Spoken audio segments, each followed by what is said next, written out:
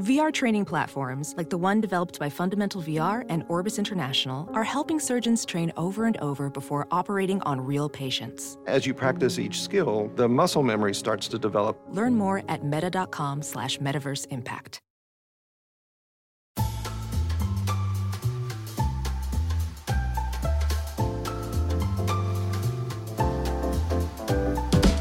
Hey everyone, welcome to episode 24 of Remap Radio. I am your host, Patrick Klubik, because Rob is out on a personal matter this week. We hope to have Rob back very soon. They were on a podcast earlier this week. HOA went out this week. Yeah. We had a stream earlier this week. So Rob is around, and then just sometimes Rob isn't around. Everyone's saying, where is Rob? I'm always saying this, but Rob's not here. If Rob's not on screen, you should be asking, where is Rob? Yeah. I gotta be honest, I think most of the audience does do that. Because mostly if Rob's not there, I go, what's that motherfucker getting up to? Like, you know what I mean? Like, it's Scheming. suspicious if he's not around. He's scheming. He's scheming. And we've seen what happens when Rob gets to scheming, but fortunately I've got some other people to scheme with, as you already heard, our producer, Ricardo Contreras. And once again, we're happy to welcome back Janet Garcia, who, as we learn more and more about her, seems like a fellow schemer. Maybe somebody that we had to separate from Rob, that perhaps the two of them shouldn't be in a virtual room together because too powerful. I don't know what could happen. What purchases could be made if Janet and Rob were left to their own devices?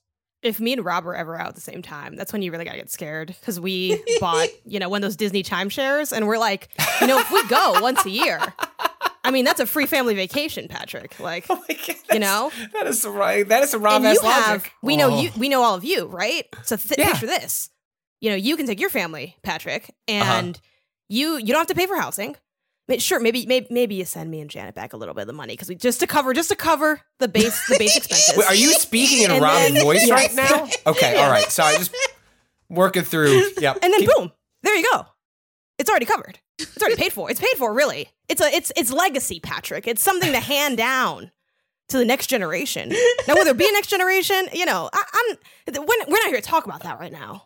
That's my Rob Zachney impression. Wow. I mean, Rob does love history, so I think you're... and what could be more important than creating your own history? Yeah. Right? Like, don't let life define your legacy.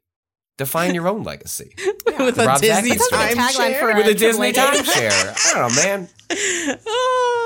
And I know he went to Disney and... My aunt actually does have one of those, and I have been there, and it is like... I'm like, how much is this? Like, don't worry about it. I think that how much is it is don't worry about it. I'm like, wait, is it Disney timeshare on the property? Believe so, right? Yeah. Holy shit! And she has it in Disney World, is where hers is. Assuming she still has it, which I do think she does. Yeah. Does it big it? Yeah. How big is it? Oh, it was pretty sizable. You can get different sizes, and now this is not sponsored by Disney. You can believe me, it's not. We spent multiple hours dragging their restaurant options, but if they'd love to sponsor me before I go in the spring, feel free. Crossplay.news. Disney did not reach out to me to plug this very specific unavailable item, but you can get different ones, like the different. You know how they have like sort of like. What's a non-gamer word for the biomes? The sections, right? Of the because they have like the Animal Kingdom one. Like you can get like a room that's like super bougie. Is a biome. I think biome is a word that existed before video games. But we often use it to describe. We're gonna talk about Jusant later, and it's like, that game's got biomes. Like I went from like the blue one to the desert one. Yeah. Like, Cocoon also has. There's also a blue one. Games are a lot of the same area, It's Ben Hansen once said every game starts on a beach and ends in a factory, and ever since then I've never looked at games the same. Almost so many games start on a beach and end in a factory.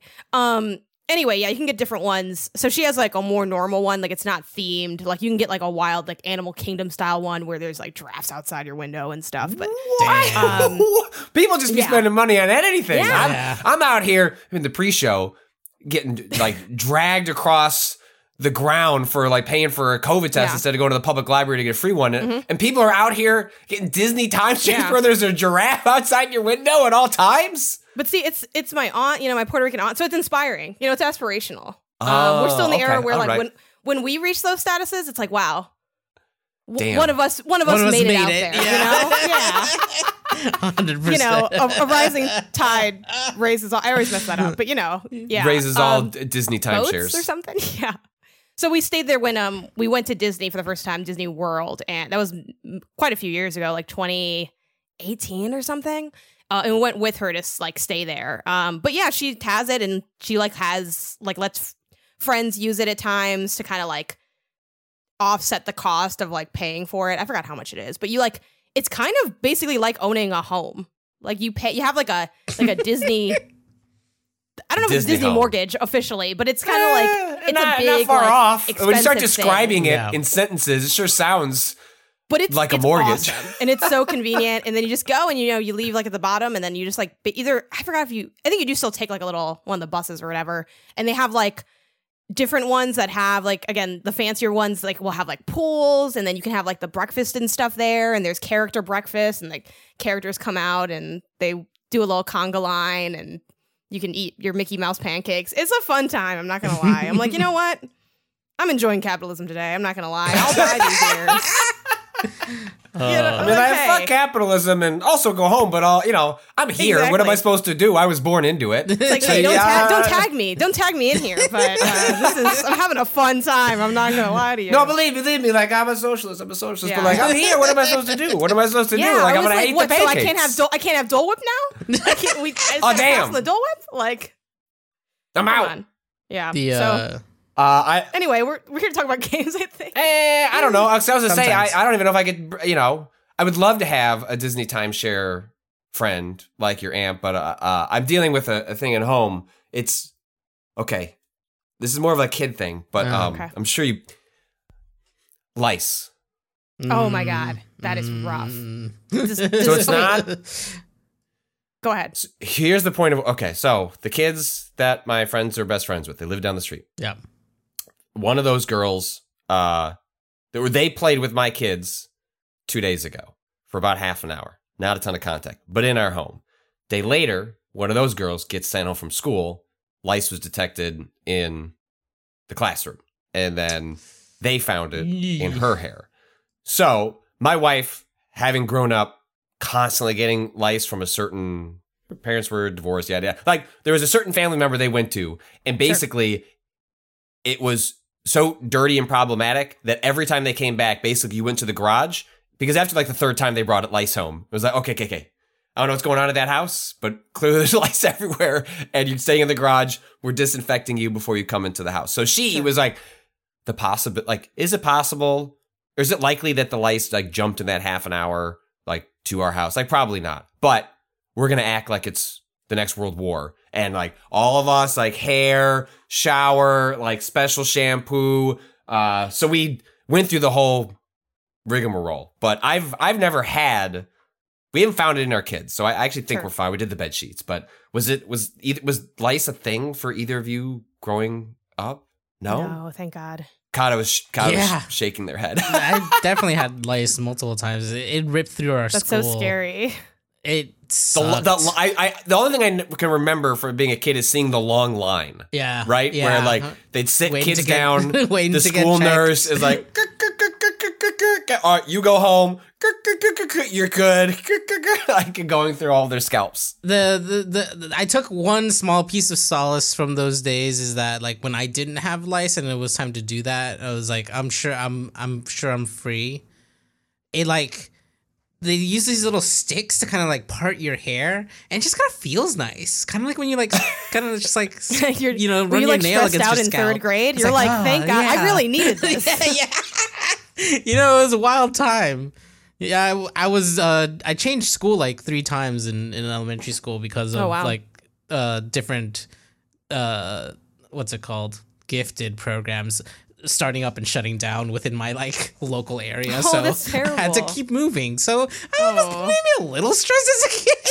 Just like I don't know anyone here anymore. Like but it was Avocado. it I ended picture up you okay. looking the same but just shorter, like how they like make yes, exactly. characters. Where I know you didn't look like how you look now, and then just tinier. But Yeah. in my mind, Yes.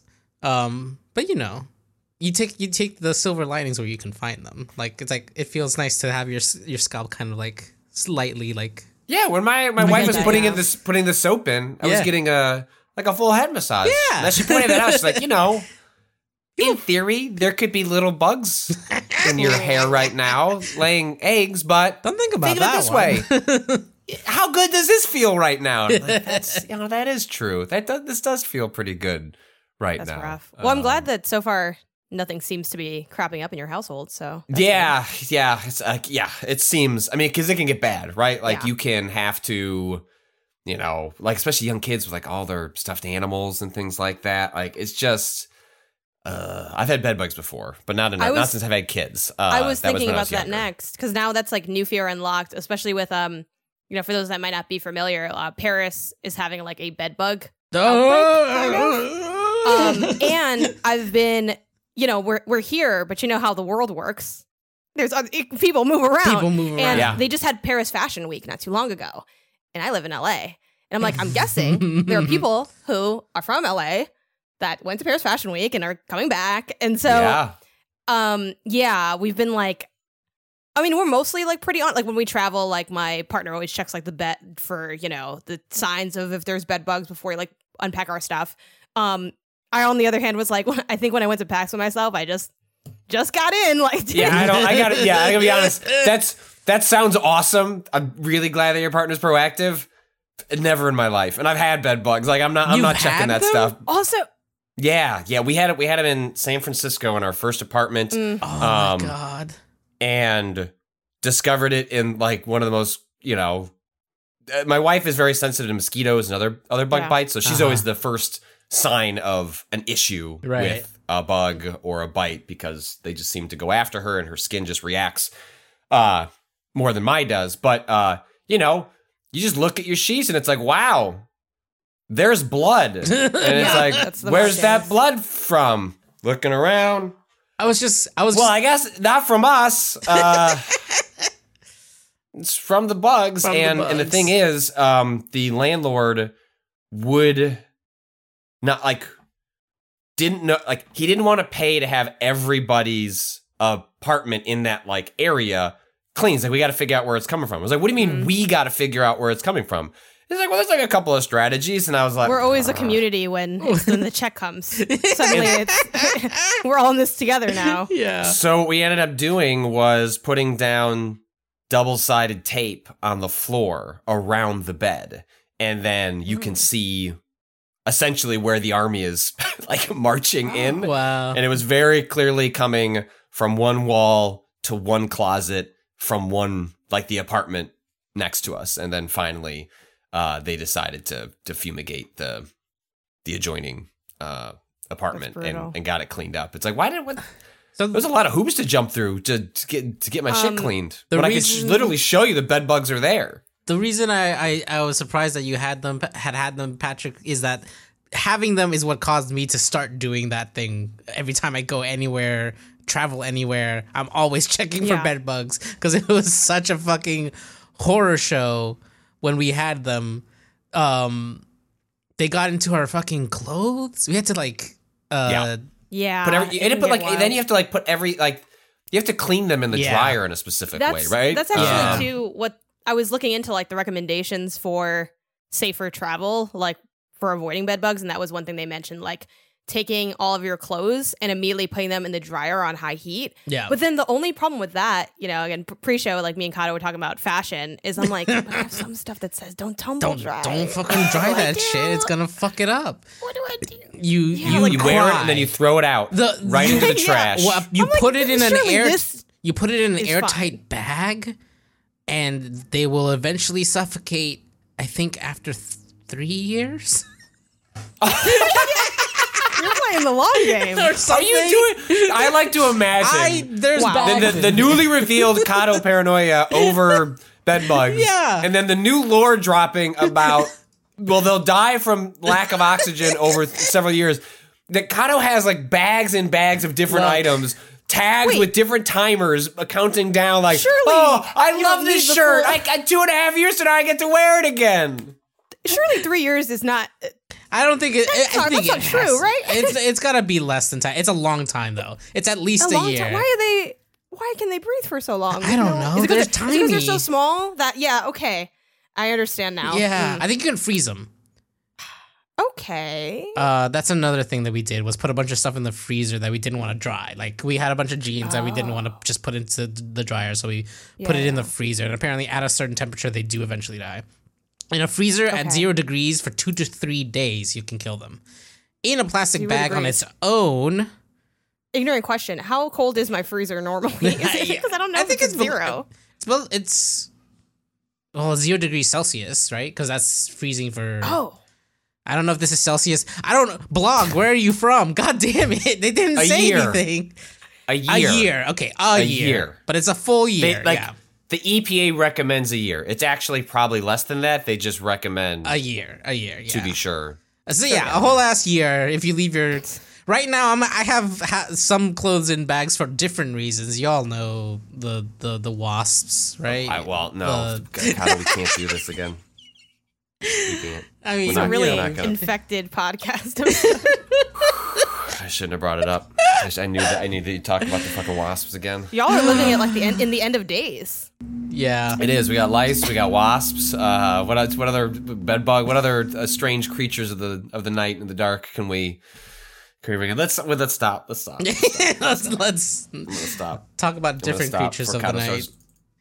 Yeah, we'll begin this actual discussion of the podcast where unfortunately we always seem to be beginning it lately, which is there were layoffs at Ubisoft Montreal. Roughly 98 people were laid off, according to a report from Kotaku. As always, it's characterized as a reorganization. There's the quote from Ubisoft that was given to Kotaku. Ubisoft is proceeding with a collective dismissal. Oh boy, those are fun terms. In its Montreal establishment within the framework of a reorganization of its production support services across Canada. By consolidating these functions Canada-wide, Ubisoft will be able to optimize its resources to be more sustainable in the long term. Those words are horrifying. Tell me it's created by an AI. I'd feel better about it if that was the case as opposed to, and you know what? I could see that being an HR thing. Where it's like, AI, please generate new, increasingly crass way to dehumanize. 100%. 100%. My sister-in-law was talking to us a while back about how she can tell now that half of her colleagues are just doing that for every email they send. Oh shit. Yeah. She works at an NGO, and so it's just regular ass people are I don't want to write this email. I don't know how to write. Just AI, do it for me. It's a totally normal, innocuous email, and it's just they just don't want to fucking do it. Are you free for lunch? Just tell them no. I don't know. IGN had reported back in September that the studio actually had some other issues related to its return to office policy, which is obviously something that has been an issue across the industry as different companies have tried to figure out how they are handling. Post-COVID is the wrong way, but as to phrase it, but obviously we've entered a different sort of stage of the pandemic, and different companies are trying to, not just in games, but sort of writ large, get folks back into the office to justify the expensive real estate that they have purchased, and then suddenly are getting plenty of quality games made without people being in there. And so, I feel like there's not a ton to say, unfortunately, about what happened at Ubisoft Montreal, other than it sucks and seems to continue a trend. And I do want to, I thought it was worth quoting from Rebecca Valentine, a reporter over at IGN, who wrote, I thought the statement around these Ubisoft layoffs was pretty gross as it was. And then I saw a press release literally directly above Ubisoft's statement in my inbox, advertising the launch of Assassin's Creed 3D printed NFTs, which is just... What the fuck?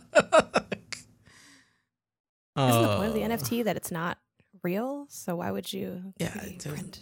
But I guess the idea there is that the digital object is the one that's worth money, but then you want a version of it in the real world. The digital object is the model that then you can 3D print for yourself if you want.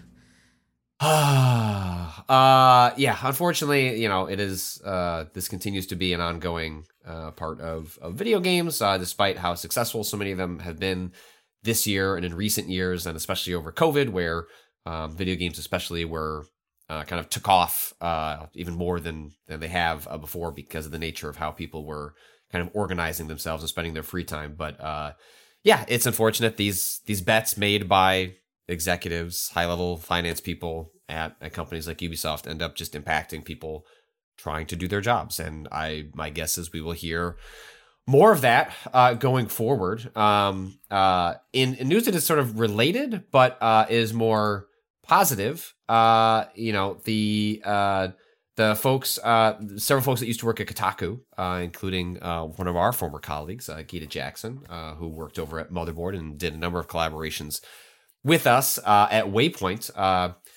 Chris Pearson, Luke Plunkett, Riley McLeod, Nathan Grayson, Gita, and then also with Luke Plunkett over at Kotaku, they have formed Aftermath, which is a new worker-owned website built on the same platform that Defector is built on, which is itself an ex-Gawker website that was formed a couple of years back. The five of them are co-own this new venture called Aftermath, which is over at aftermath.site. And it's really exciting. They are joining an increasing group of people, including as The Escapist sort of imploded this week. Although sometimes I'm reminded The Escapist still exists, which is not to undermine The Escapist. It's just sort of, its heyday was a while ago, and then I'm always surprised, like, The Escapist a little bit sometimes. Yeah. That's probably true.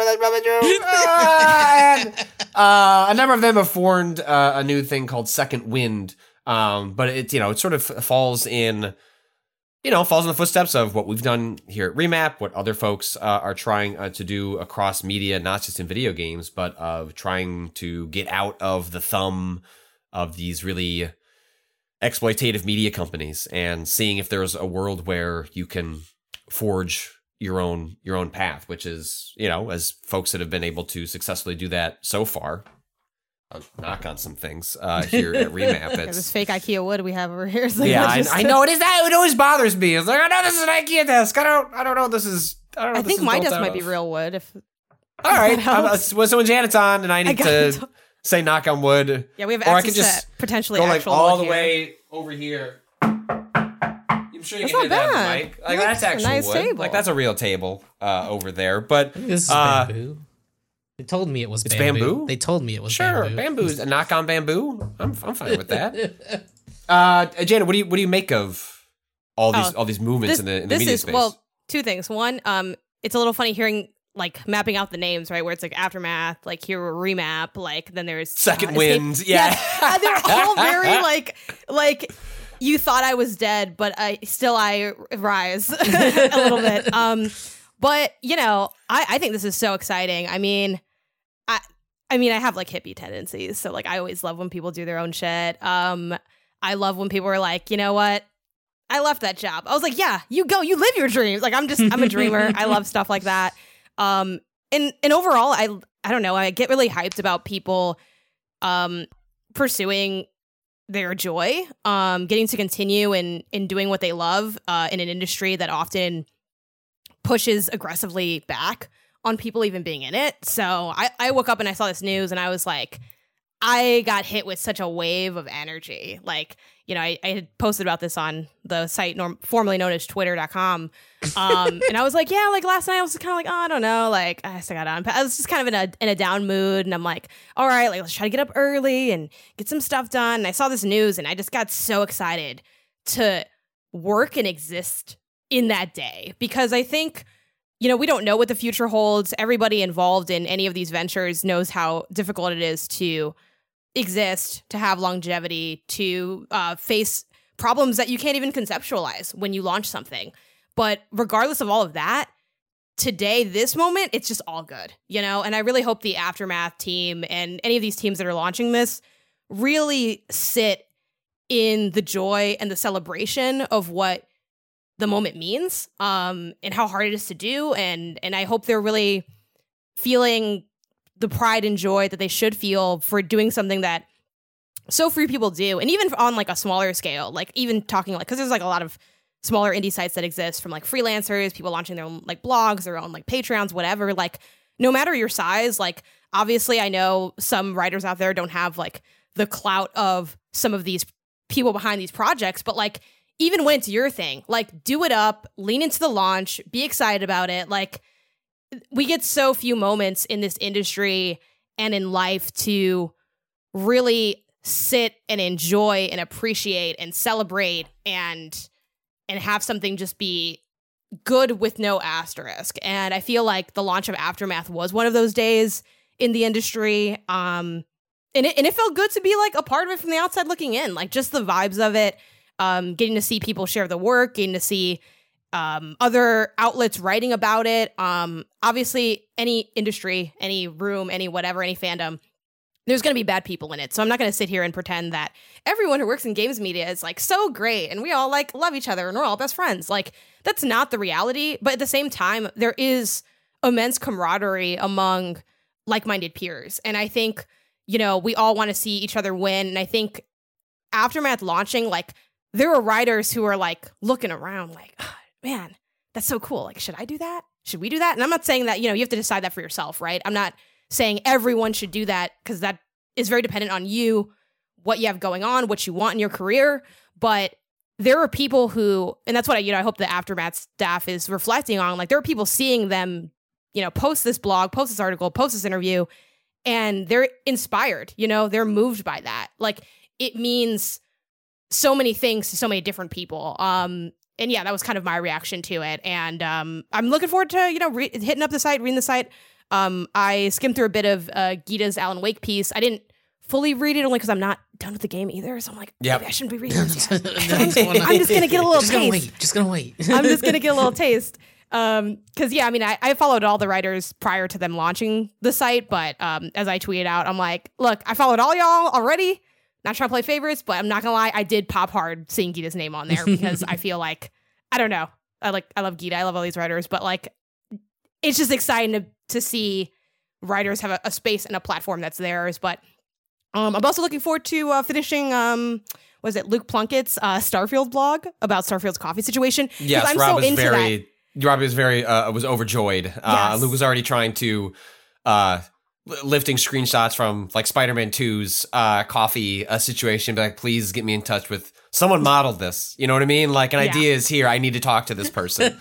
Like I love I love that kind of stuff in games. And I think, you know, seeing an article like that, I'm like, yeah, like this is so my sensibility. Like I get to enjoy it without having to do the work of having to write it. So thank you, Luke, for your work. Because I'm like, yeah, like I've been thinking about that kind of stuff all the time. Or like how I spent a lot of time in Dead Space looking at all the hamburgers that are on that ship. And it's like, yeah, someone here covering, you know, what to me is very front of mind. And obviously there's more serious and like critical high level analysis pieces, but I think there's definitely a space for this stuff too. And I love stuff like this, and I don't know, I'm just excited for it. So congrats to the team for you know, their work in launching Aftermath, and same to the Escapist folks, you know, hoping them to find success and all that. I don't know that team as much, so I have like less to say on that. But yeah, assuming that y'all are cool, I hope you do well. Like, I don't actually know you personally. It's you know, to your point, like regardless of like your personal attachment to or knowledge of any of these individual writers or video creators, it's what's encouraging is whether these individual ventures are successful or however successful. Like I feel like they're, by virtue of launching, by virtue of putting yourself out there, that is a success in and of itself. Whether it becomes financially sustainable to be a hobby or a part-time job or a full-time job, where that actually, like whether it could scale to like pay multiple writers and contractors, like that's, I don't know. These projects are so early, it's impossible to say. But the fact that they exist suggests alternate paths to stay in this line of work. Because I think this has been the problem in sort of like the pipeline in the past, which has been how it has worked for most of my career, has been once you get in the door, like once you get a job, doesn't matter what website or publication, like once you're in there, like you play a game of musical chairs where when yours is up, and yours is going to be up, you just know that I've started a place, I get 2 to 3 years, like 4 to 5. I'm lucky, but like this is going away. But then when I'm like, I need a job, you'll have networked at these events, you'll have met enough people. When you're in, and like if you're reliable, if people like you, there will be a job for you. And that was true for me at every difficult venture up until the most recent one. And that has increasingly gotten like that like Vice has turned tighter and tighter and tighter, like over like the last 5 to 10 years, where increasingly, especially as people age up, their responsibilities in life change. They're not necessarily a 20-something that can just, they should be paid more, but can get by on being paid less. And that becomes less of something that is sustainable once you have partners or children or pets, like, or own a place, like whatever the case may be, your life circumstances change. Taking care of a parent, like you just need access to more capital to make shit work. Those people get squeezed out and then sent into work behind the scenes in games. And not that there isn't fruitful work. Lots of people probably did that and are happier for it. There are lots of downsides to working in games media, especially working corporate gigs. But I wasn't ready to go there yet, even if I felt like I was facing that door in this most recent juncture for me personally. And so I'm rooting for Aftermath. I'm like rooting for Second. I root for all of these because they suggest other paths forward beyond just, well, I'm good at talking into a microphone, so I could probably do PR. And that's fine. Like if that's the path you want to go down. But if you don't, we have just lost so many voices over the years to different facets of the games industry, or left games entirely because the industry couldn't support it. And this is a direct extension of our conversation around labor and the layoffs. Like it's all feels wildly unsustainable because it is all built around huge bets on unsustainable financial models, an endless pursuit of profit. Whereas, look, like we want to make money at Remap so we can do cool shit. But at the end of the day, if we could like match what people need to live and have leisure and like rise that with the cost of inflation, like everyone's happy. Like that is sustainable. The like Remap if we were Disney told, share, yeah. It's gonna happen. But the equivalent of that is like something that came up at Vice when we were there, this was not told to us directly, but was filtered down through different managers. Was, well, like you guys should be thinking about like, well, what's the plan to double your subscribers? It's like that plan doesn't fucking exist because we can't do that. Like, what's the problem with having the subscribers we have now that makes us profitable and everyone's paid and we can just do the work? It's like, well, but eventually more? It's like, but like, no. And like, so to exist in a world where that is not a consideration, or the more is out of our own desire, like what we want to do, as opposed to, and it's also like can be sustainably thought of and cultivated. It makes me very excited because there was a very realistic possibility that voices like Gita, who are like incredibly talented individuals, if you had asked me, what's my bet? I was like, my bet is Gita finds a job doing something else and is much happier for it. And we lose Gita as a writer and a critic, which would be a tragedy and would upset me. But like, their happiness is worth more than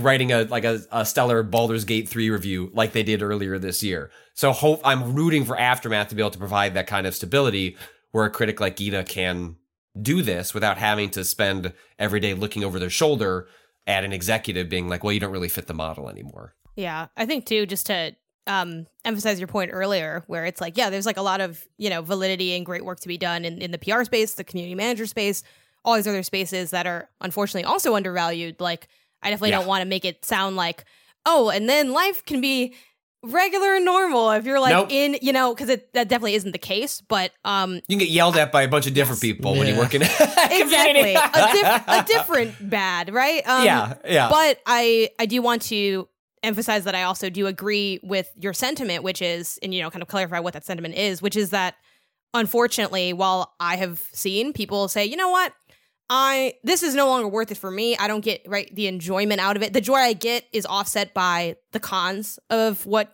the games media life is. So I genuinely like want to make a pivot to something else. And I think that's great. And a lot of them do find greater happiness and peace in that.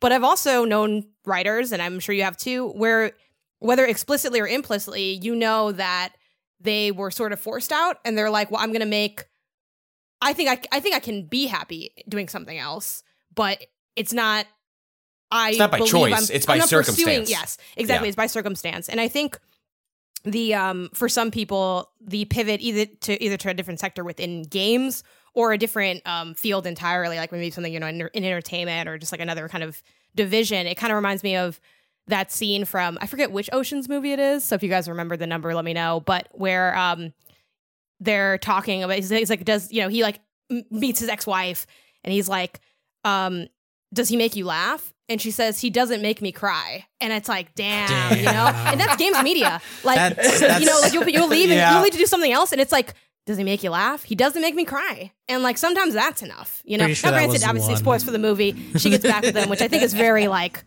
okay, a guy wrote this scene, right? She's like, that's my husband. I'm like, really? Like, I can see you leaving the other guy, but like going back to your ex-husband, like why? Because he robbed somebody? Anyway, those are separate issues in that Ocean's film. Anyway, but yes, that sentiment I think is very true for a lot of people, unfortunately. But yeah, Anyway, but this is a good thing, and this is great. So yes, yay. Yes, exactly, 100%. And I was, curious. A needed win.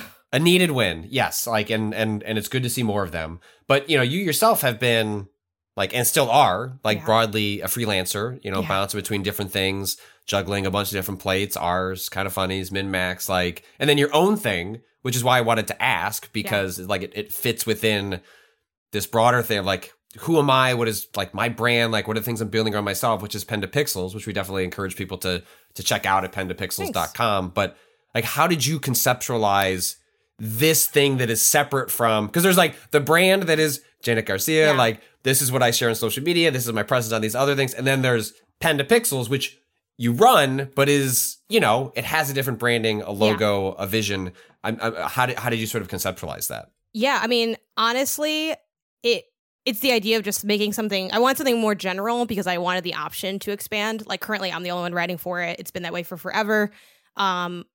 I do think I want to finally build a budget and like get a couple people that aren't me. So spoilers for the future. And part of that is just, it's funny because, and I'll talk more about it when I actually do it, because I do think that's going to be a 2024 thing for me, where for a while, I was sort of hesitant to do that because I was sort of putting it on a pedestal on what it needs to be. I'm like, yeah, well, how much money can I even get? And I want to pay like at least a solid rate that isn't like totally terrible. And then like, what would that, So I was kind of putting up all these mental roadblocks on what that would be and sort of make like in my mind, like I didn't want to do it if it wasn't like, I don't know, I'll make it up right, a $5,000 to $10,000 budget that can have like this many articles, and then the articles have to be really good, so then I have to find really good writers, but then I have to be a good editor, and then I have to, and what if someone does a review and I'm like, oh, but then I don't agree with the review, but then I just got to get to something, I started like kind of really sort of spiraling on like, oh, this has to be like the number one best critical website ever, and I do want to pursue the idea of high level criticism and good stuff, but the other day I sort of realized the best thing it could be is just existing.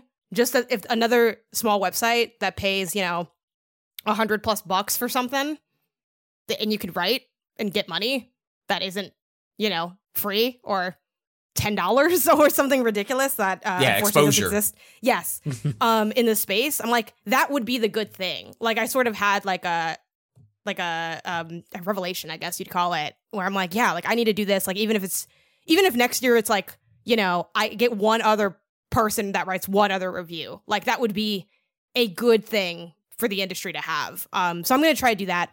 But yeah, I wanted it to be open-ended where it could grow if I wanted to or have other things.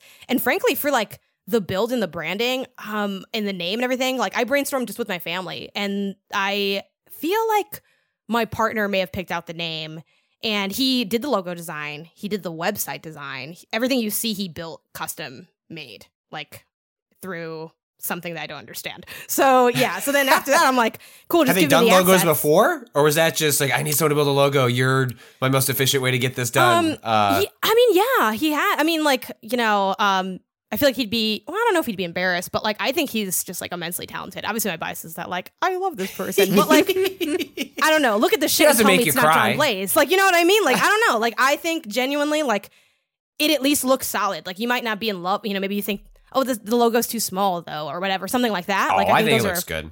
valid criticisms, but like, look at that and tell me that doesn't look like a real website. You can't. It's like, yeah, he did that. He does his like own stuff. So like he's made. I don't think he's formally killed it, but he has a site that's like, it's kind of like Letterboxd. It's called Movie Outer, but he's not doing that anymore. He has Photomo.io, so he's done like design for that. So he is mostly back end web developer, but does some front end stuff, and he also like putzes around with design and things, and has like dabbled in a million other stuff casually because he's good at what he does. So yeah, so he has. I would say he has a background in it, but it's not like his direct job, and he doesn't do like a lot of freelance stuff for people. He has in the past though, like his friend Quasi, who made this game called Shotgun Farmers. Like I believe he either worked on like the revamp of his site for his game or like was going to. So he'll do some things here and there. But yeah, so he's experienced, but he's not like, if I went like on the internet and said like I want a designer, like he's not a designer by trade. Yeah. It's kind of like how like I can make thumbnails, but I'm definitely not like not enough where I'm not selling that as like a thing I do. Though I will Kato's say not a merch designer, Yes. but Kato does our merch. You know what I mean? Like it's an extension it's of that.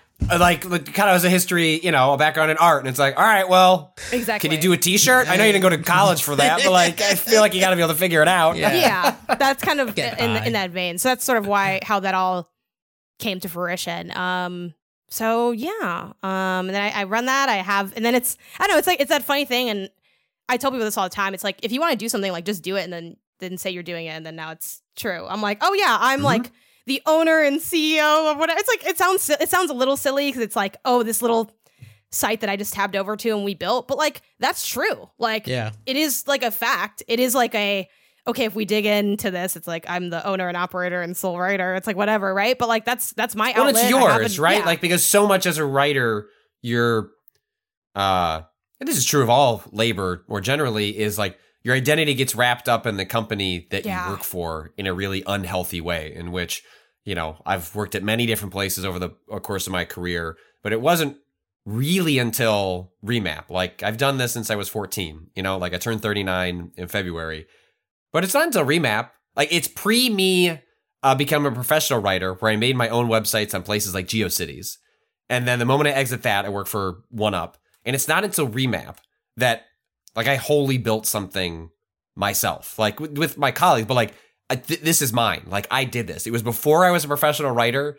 And then when I've been doing a professional writing for way too long.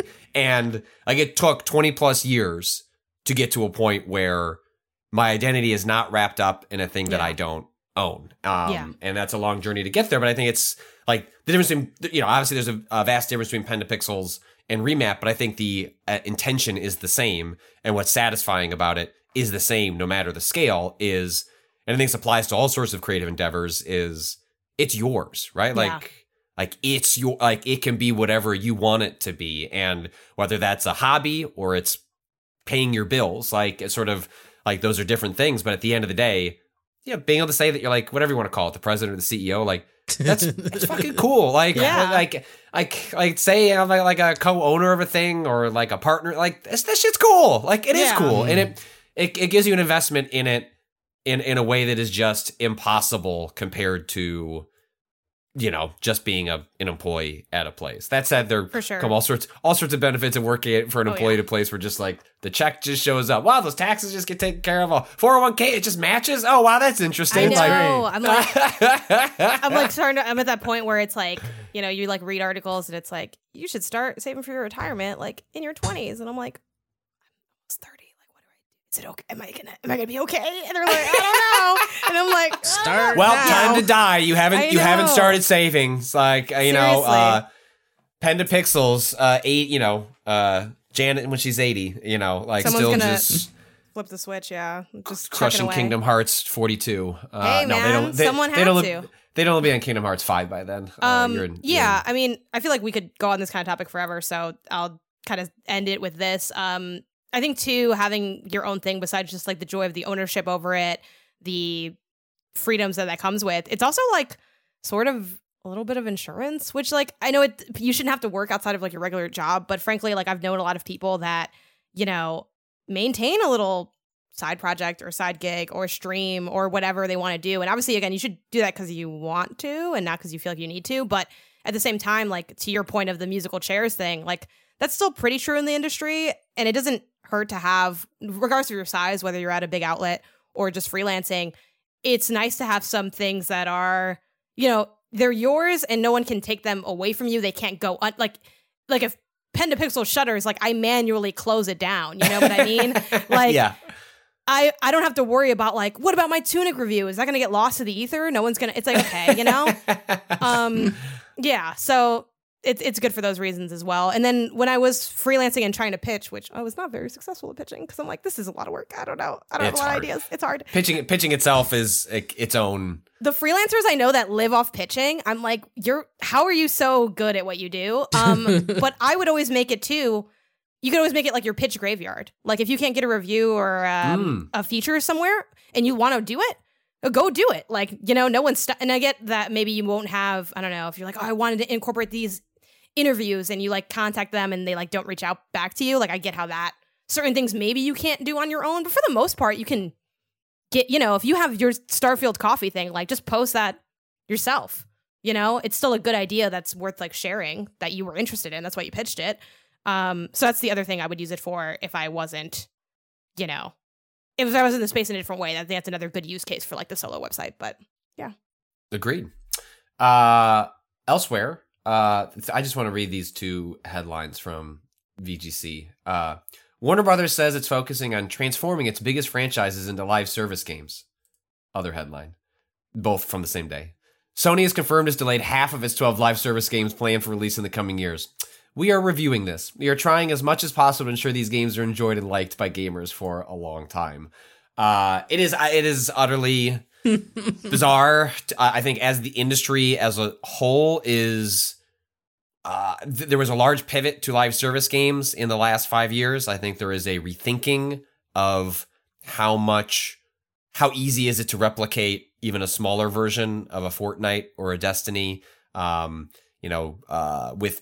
reports coming out from Bungie that if Sony had not purchased the company and they had missed their financial targets to the degree which I think was around 40% is what they said, which resulted in a bunch of the layoffs that we talked about recently, that the company would be in serious jeopardy. I think anyone from the outside looking in would probably say like, well, Destiny seems like a hard game to run, but like it probably makes money. Like it's probably like doing okay. And it seems maybe not, or like not relative to expectations, not relative to the scope of the studio, not relative to building a fancy new office in Seattle. I don't know, but like it's too. It's wild because Lightfall was their biggest release ever. Like Destiny 1, Destiny 2, like it was the biggest. And like that's, you would assume that's where they place most of their revenue bets on, is the big expansion because it costs the most. It's going to be the biggest influx of new players. But even with the biggest possible release, like they still aren't hitting revenue goals. It feels like they were hoping a lot more people would stick around and buy stuff than they should have, maybe. Like it's weird. Like it was almost like, I don't know, not quite double, but at least half, 50% more than like the next highest thing, and they've done fine in other years, right? Or like it seems weird. I still want someone to hand me a spreadsheet to be like, what bets are you making on the rest of the year based on that's the thing, right? When someone says we miss revenue targets by 40%, someone set those targets, right? And so what ends up happening is hundreds of people lose their jobs because we missed our revenue targets. Well, how did we miss? You know what I mean? Like, right. It's the average Bungie employee gets punched in the face, loses their job because we missed these revenue targets. But these revenue targets were set by executives you missed the revenue targets. You guessed you wrong. set them. You took a dart and you threw it and it was wrong. And I don't see any of them losing their jobs over this. Certainly not to a degree that would even if it wouldn't solve the financial hole they may or may not be in, because again, like you say, we can't see the books. Yeah. You can make these books say whatever you want, without knowing the totality. For all we know, it's well, we've been just dumping money into a money pit on this third live service game we're trying to build, and we have 100 employees on it. It's not really coming together. Well, I guess that means Destiny missed his targets by 40%. You know what I mean? We don't know. Is it Bungie as a company missed it, or is it specifically the revenue they expected from Destiny? I think it might be that second one. But even then, it's are you expecting that much because you've ever hit it? Because how do you have the biggest DLC release where that's going to be the bulk of your money for the year, basically, and then you still miss what you think is going to I think, it's a weird, I don't know what sort of math is being done. And it always feels like I can't quite parse it well enough to trust that, there was a mistake made there that, they didn't do a good enough job at any of it, or it's somebody just made up a number so that they could later justify layoffs, right? Well, also, if Destiny was in a place where the burn rate on producing that game, the specific style of live service game that Destiny is, was in danger of putting the company out of business if they had one miss, right? Quarterly misses, annual misses in financial targets happen all the time. They don't necessarily sink a company. It's it can result in layoffs. There are consequences when stuff like that happens. We've seen it. But if Bungie was so precarious with what is on the outside a highly successful Destiny, a game that seemed like it was running based on how Bungie talks about it, a game running on a financial knife's edge that also has inspired countless companies like Warner Brothers to go we should do that. That's what we should do. You see that Destiny? Suicide Squad. Go be that. And now Suicide Squad, I'd be more surprised if that game came out than being canceled. At this point, they see don't even want to talk about that game. We spent a whole decade ruining Rocksteady, having them not do the type of games they were very good at to try and chase Destiny. Essentially, Suicide Squad is in that same mold of a type of game, and Destiny itself seems to have been a house of cards. Is a distressing place to be, especially when you start seeing these quotes where you have Warner Brothers, a studio that for a while was sort of, maybe beloved is the wrong term, but we're making a lot of high quality single player games, especially sort of in the Batman universe, especially from Rocksteady. They've got games coming up like Suicide Squad, like Wonder Woman, which is being made by Monolith. We haven't seen it, but some of the whispers about it have been very much that it's being conceptualized in the same sort of ongoing live service components, however that might play out. Gotham Knights, which came out and positioned itself as much like Suicide Squad. We're no, it's just like Arkham Knight. It's just like those games you like, but also lots of glowing numbers and loot tables, and it seemed to really drag down. I don't know how good that game was at its core. I didn't spend any time with it, but it wasn't that good. That's kind of what I'd heard. And to hear that the reception of Suicide Squad has been so poor every time it's been shown that they just go, I don't know, work on it for another year. When it's well, maybe the fundamental problem is the core of what you built, and then the response from Warner Brothers to be, we're going to do more of those, is just really distressing for a lot of the studios they have. There's been complaints about Mortal Kombat's handling of microtransactions, how they've handled seasonal fatalities and costumes. It just seems like Warner Brothers, if you look at how, I think it's David Zaslav is the executive there that came over from Discovery when this big mishmash happened, a couple of years back, canning movies like Batgirl that were more or less done with production, except for pickups and visual effects. There's just a desire to pinch every penny and then also extract as much as you can. And this seems to be an extension of that. But it's really not hard to look at this as also just eventually the death of Warner Brothers as like a development house. Like if Suicide Squad flops, if Wonder Woman flops, I mean, like these games also take forever. It's just it's a bizarre place to be in. I think we can't extract the live service obsession from a lot of the layoffs that have been occurring in the industry. It's not 1-to-1 in terms of where all that's landing, but these sorts of bets are the ones that end up having a lot of impact because executives get obsessed with chasing it'd be nice if the game made us money forever. Like, that seems great. It's what makes. Go ahead. I was just gonna say, it's such a silly bet to make when Destiny comes from the developer who made fucking Halo.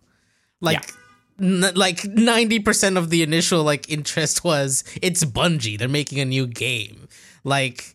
And then people stuck around. It's why I keep playing it, even though I don't like exactly. it. Exactly. Because of that exact thing. People don't go to it because it's live service. You have to have a strong enough pitch for people to stick around after it's live service, right? And it's just like all these IPs and stuff, like it always comes in at like if you're not interested in like having a forever game anyways, like it just turns people off immediately, right? It's kind of like a poison word at this point to like be like, and it's a live service. It's like, well, I don't need another live service game in my life. I have Destiny. I'm not looking for that. Right. I never wanted that as a specific thing when I went to Destiny. I wanted the world and the gun feel from Bungie and the lore from Bungie, and like that's what they gave me. And the fact that it was live service was like didn't help it at all in my view, as far as like, well, especially Destiny 1. Yeah. If anything, it was a giant hindrance, and they have figured it out. Figured kind of right? figured. They made the thing they wanted to do, which is like the world moves through time in a way that makes it feel like you're like affecting and changing things as like time and real space goes on, right? Like, it also has caused a shit ton of problems because you can't play the first half of that story anymore. You can't play easily the first 3/4 of the Destiny 2 story anymore because it just doesn't fit, because you have to keep changing things moving forward. But it's like people always forget that the initial pitch was so much about Bungie, who's been making like the biggest, console shooters of all time, is making a new thing. And that's where the excitement came from. Not Bungie is making a live service game, and that's where the excitement came from. Right. Yeah, and in some ways, I'm not surprised that Sony is kind of pressing pause on this initiative or shifting sort of expectations. But Sony's like broader idea did make some sense to me, in the idea that they make these enormous bets on highly expensive, highly polished single player games that make most of their money up front. Yeah. Right? Like I'm sure there are tails to sales, and there's bundles and all that. But like, it's much like a movie release. It's like, we're going to make a bunch of money right away. People are going to burn through the game. Maybe they come back for a DLC.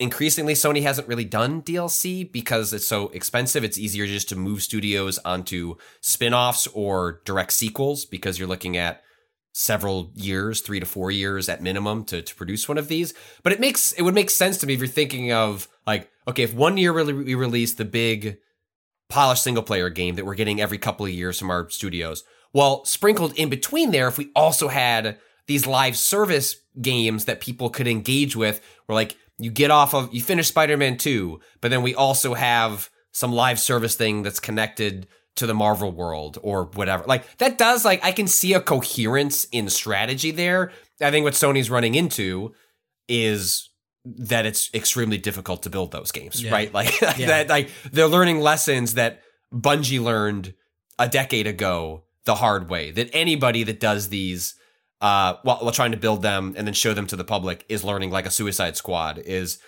like, people's tastes are fickle, their time is at a minimum, is stretched between all sorts of different media, and then you also have to make a good game. Like, Destiny in its bones was a good game in Destiny 1. Like, I didn't like the story. I didn't like a lot of it. I didn't like a lot of it. But, like, gun shoot good, Gun right? Like, shoot so nailed that. fucking Like, good. the world was cool. Like, the art Insightful was as great. ever. Like, yeah, but you know what I mean? Like, No, that's true. I feel it. you look at, like, when I watch Suicide Squad's gameplay, it's like, gun not look so good. You know what I mean? Yeah. Like, you know, like, It really you're does looking come like down to that. I mean, Shark, like, Sharkman cool, maybe? Shark yeah, person? I mean, we could I don't say know. it fancier, but like that is true. I think to Kato's point, the idea of, I think a lot of the live service angles for these companies are cart before the horse type situations where, to expand on what Kato said with it, it's like, it's exciting that Bungie's doing something, not necessarily that Bungie's doing Destiny, which has this live service element to it. I think, yeah, you have to have an interesting game inherently that's exciting that maybe also, depending on the style, has like maybe a single player little tiny campaign thing to do for the people that don't want to dip into like the online portion. Like, it has to be the perfect storm. But if you're like, hey, no, this is what we want you to live in because we want to make money. And I feel like if that comes across in the marketing and the way the games are shown off, it kind of automatically sort of rubs people the wrong way and they start at a negative. I was sort of having this conversation a bit on another podcast I do, Indie Council, the idea of, we were talking about, you know, what's going to be at the Game Awards, right? Like, for indies, and what we expect and like why we expect it. It's like, okay, well, this, and a lot of the conversations were, this is a game that we were primed to be interested in, and then it delivered, or it didn't deliver, and that's why we don't hear about it. And I feel like with a game like Suicide Squad, it's so much starting in the negative for, again, and this is more like on the critical outside conversation, right? Like, a casual gamer might not even know about that game yet, you know? no, none of the marketing's really spun up on it. Yeah, but it's starting from a rough spot and kind of has to be like, it has to re-win us over because it's kind of already in the negative. And I think that's really tough to do, especially when you are pushing live service, because it's a very specific type of game. And I think when you lead with live service, you do invite the questions that y'all brought up of, well, do I have time for this? Do I want this? Do I have, like, don't I get this somewhere else? Like, is this even is this why I play games? And that's a conversation that you don't really have for any other title. Like, even if it's, I don't know, a genre you don't like, you're just say, oh, well, I'm not really like an RPG person or a tactics person, but you're not sort of wondering why you're giving this to me. You're like, oh, no, I know who this is for, and that's fine. Versus, like, there's not really,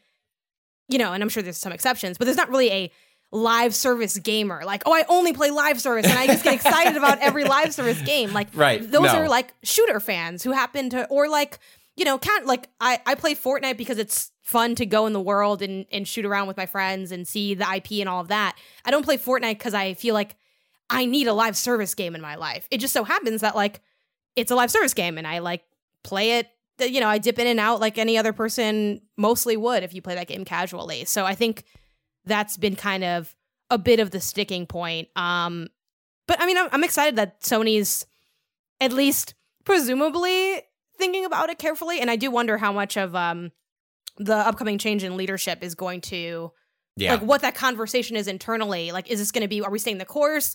Is whoever's in charge, do they have a different vision?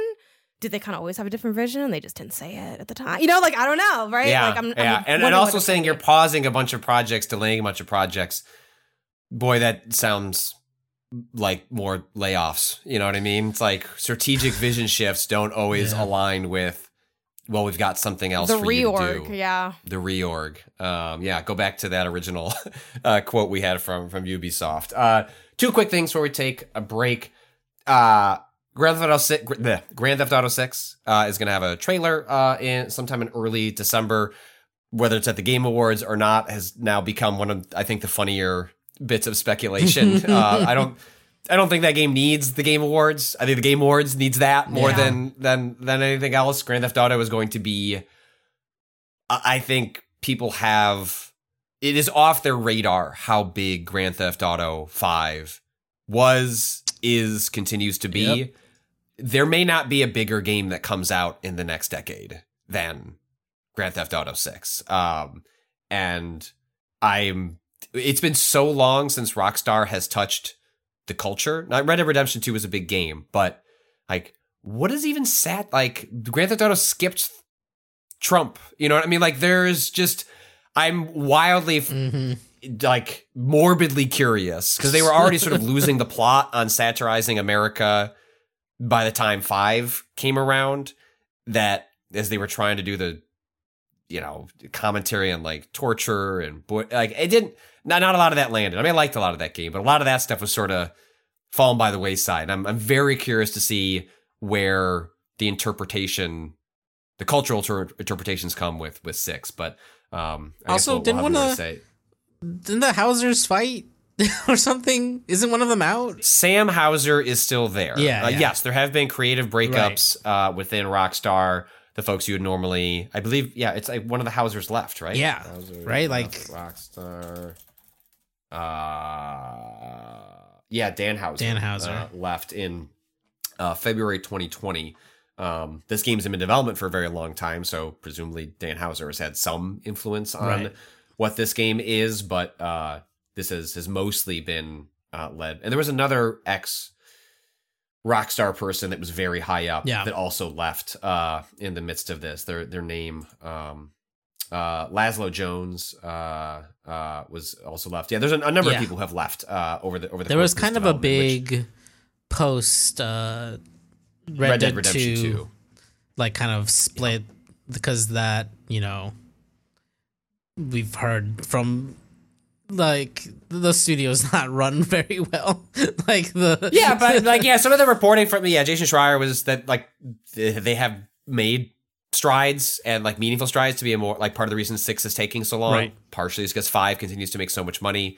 Partially because of COVID. Partially because the studio is trying genuinely to avoid crunch. And so like if you want to take the optimistic view, hopefully that pans out. And hey, like.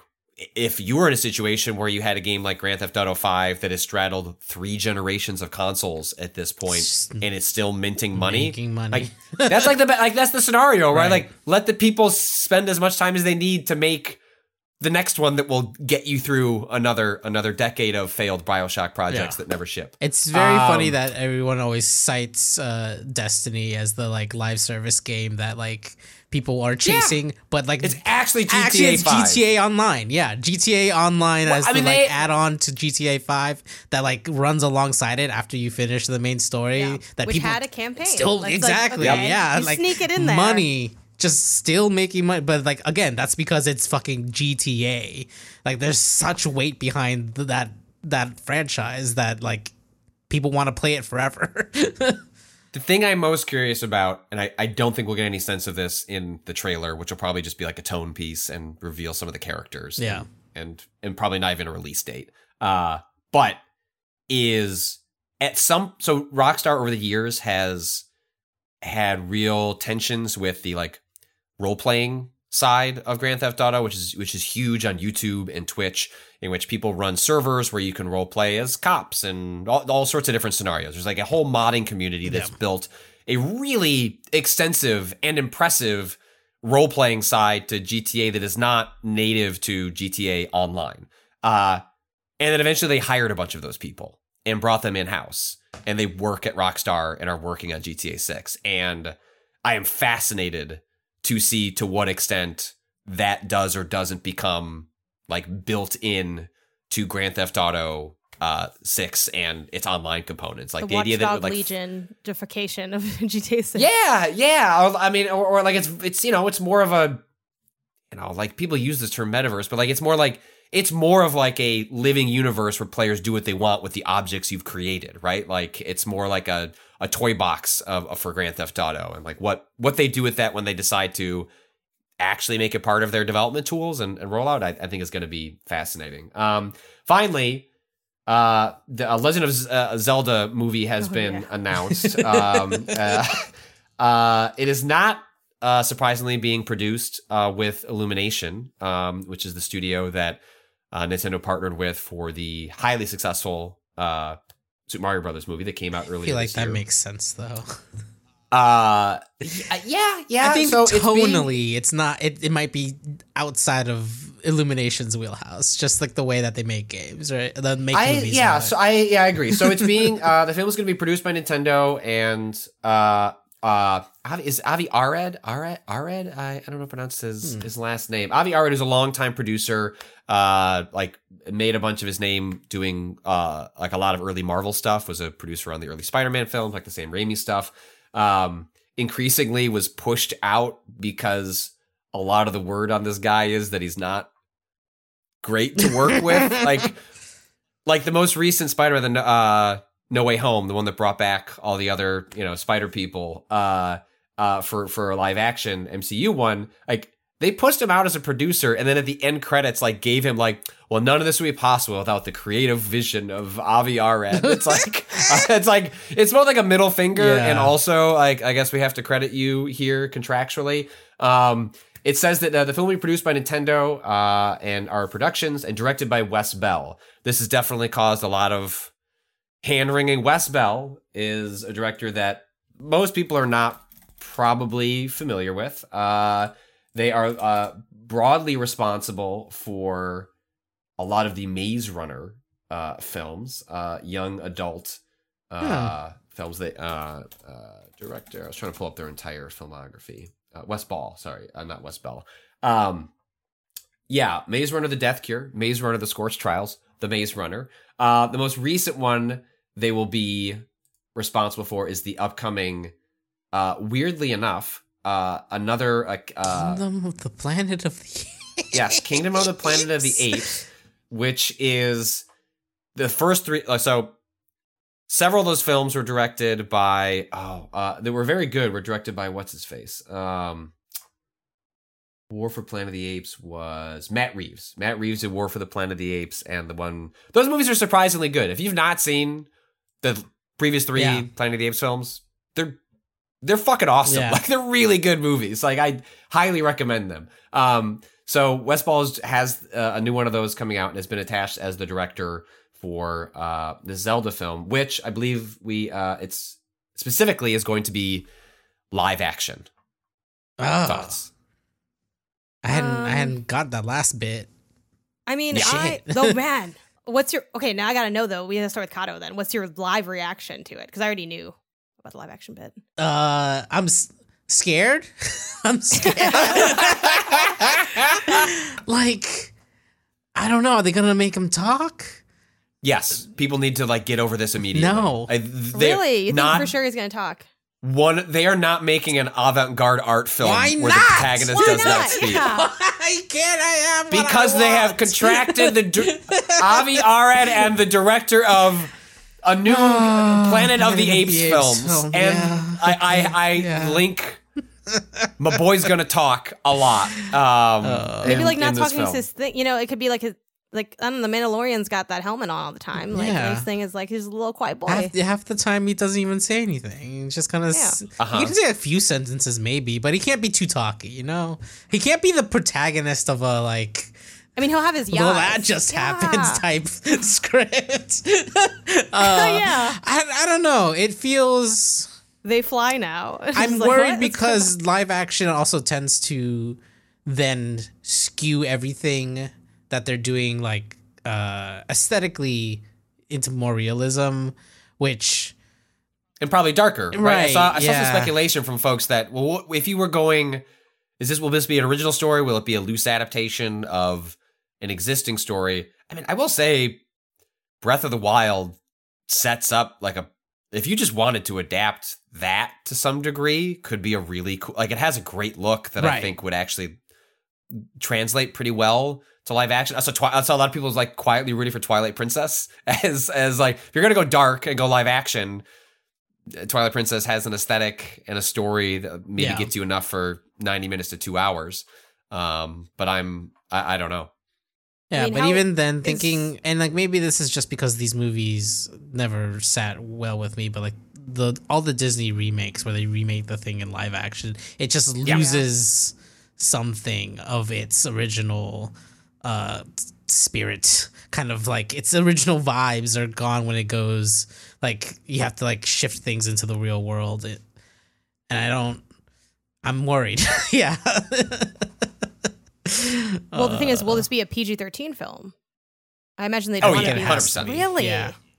Well, I guess Link is not like Do the kids Oh like my god, Link? I would look. I want to live in the world where Miyamoto is out here co-writing an R-rated Legend of Zelda. Oh, that'd be really fun. I was thinking below PG-13. Oh, PG. Yes, PG. Yeah. Yeah, that's interesting. I would suspect it's PG-13. But I guess I wouldn't be surprised if it was like the line there is so fuzzy. Because Hunger Games is like, PG-13. Right. Yeah. That's what I was thinking. I feel like that's what I almost feel like doing live action. Right, vibes. but yeah, you're going for young adult. Yeah.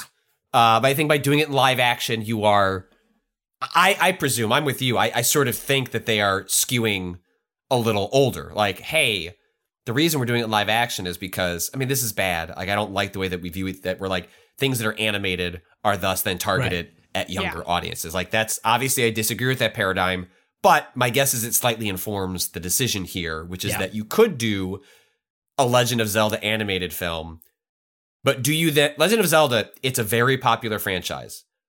Breath of the Wild and Tears of the Kingdom are like outliers in terms of the popularity. Legend of Zelda is a like top tier creative franchise for Nintendo, but is not necessarily its best selling, right? Like they're like, and I can imagine when you're conceptualizing to make a Zelda film that live action could bring in more people. It would be more theoretically more popular because by definition, animated is going to suggest, well, it's for kids. And I think this, by being a live action, suggests they are aiming for the and hot you topic got teens. and you got the Maze Runner guy, right? Like that is young adult fiction. Like that is an adaptation of a young adult like dystopian novel series. And I don't have any opinions on whether those movies were good or bad. I have no idea whether like his work adapting them was like worthy of the original source material.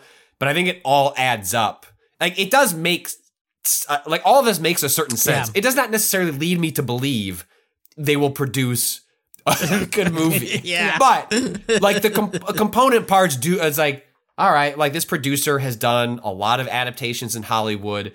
He's probably very easy to work with, like good at talking in a meeting. Like and then Wes Ball has like worked on films like this that are going to appeal to young boys and girls. Young adult adventure movie. Yes.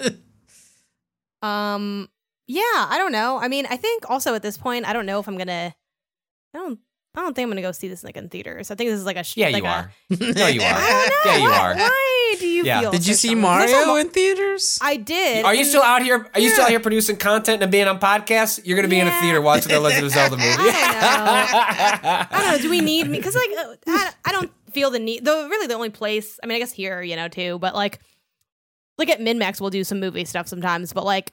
We got plenty of people. Like, we don't need. Like, do you need me? I think there's gonna be such a morbid. You know what I mean? I don't know. There's gonna be such a morbid curiosity because I didn't see there is Sonic. such a. You didn't see Sonic ever? Sonic was good. You should go see Sonic. Yeah, Sonic was fun. Sonic, those are good movies. Those are good movies. I saw Mario because I'm a Mario stan, so the morbid curiosity got me, and I was like, this is a film I could take my dad to as well. So like, because it's like animated, it's either very young or very old. Like I'm like, my dad can watch this animated film with me. My dad likes the pretty colors like a 7-year-old. No, he does. He's like, he had a great time. He had a great time watching Mario. He also had a great time watching Top Gun, which is a very good movie. But anyway, and I feel like after I watched it, I was like, I think I'm done now. You know what I mean? Like, I think I'll wait for like Netflix or Hulu or whatever. I think. I don't know. Someone. I just think this movie had. Well, when I'll check back in with you on whether or not I see it in theaters. I think this movie just has there's a world where it's very like surprisingly good. Sure, yes. And then there's a world where it's the complete opposite. And it's interesting because I think by choosing live action, Nintendo is ceding a certain amount of control, right? Like animation, I'm not saying it's easy to go back and like change things, but it's easier than live action. Live action requires, at a certain point, there's just a commitment to shoot the, like, you know what I mean? Like you can't like rework things to the degree that you can in an animated film. And so I don't know. I think it's an interesting bet. I don't have a lot of confidence it's going to pay off, but it's at least it's interesting. My ass will be in a theater to see it. Yeah. It's also expensive to go. Like because I don't see a lot of movies in theaters. So I'm like, is this really going to be one of my ones? Like, That's fair. You know what I mean? So I'm like, maybe I should start to I get it. refine. Now, if I had, we'll see if they catch me in my AMC Stubs era. All bets are off. Damn. But Damn. I've left my AMC Stubs era, and I don't intend on going back. But you know, There's not enough movies life's to long. go to justify it. There were several years ago. That's why Yeah. I would just see random stuff, which was kind of Right. its own fun. You know, that's like why I ended up watching like Megan. You know, it's like I don't because I'm already paying for it.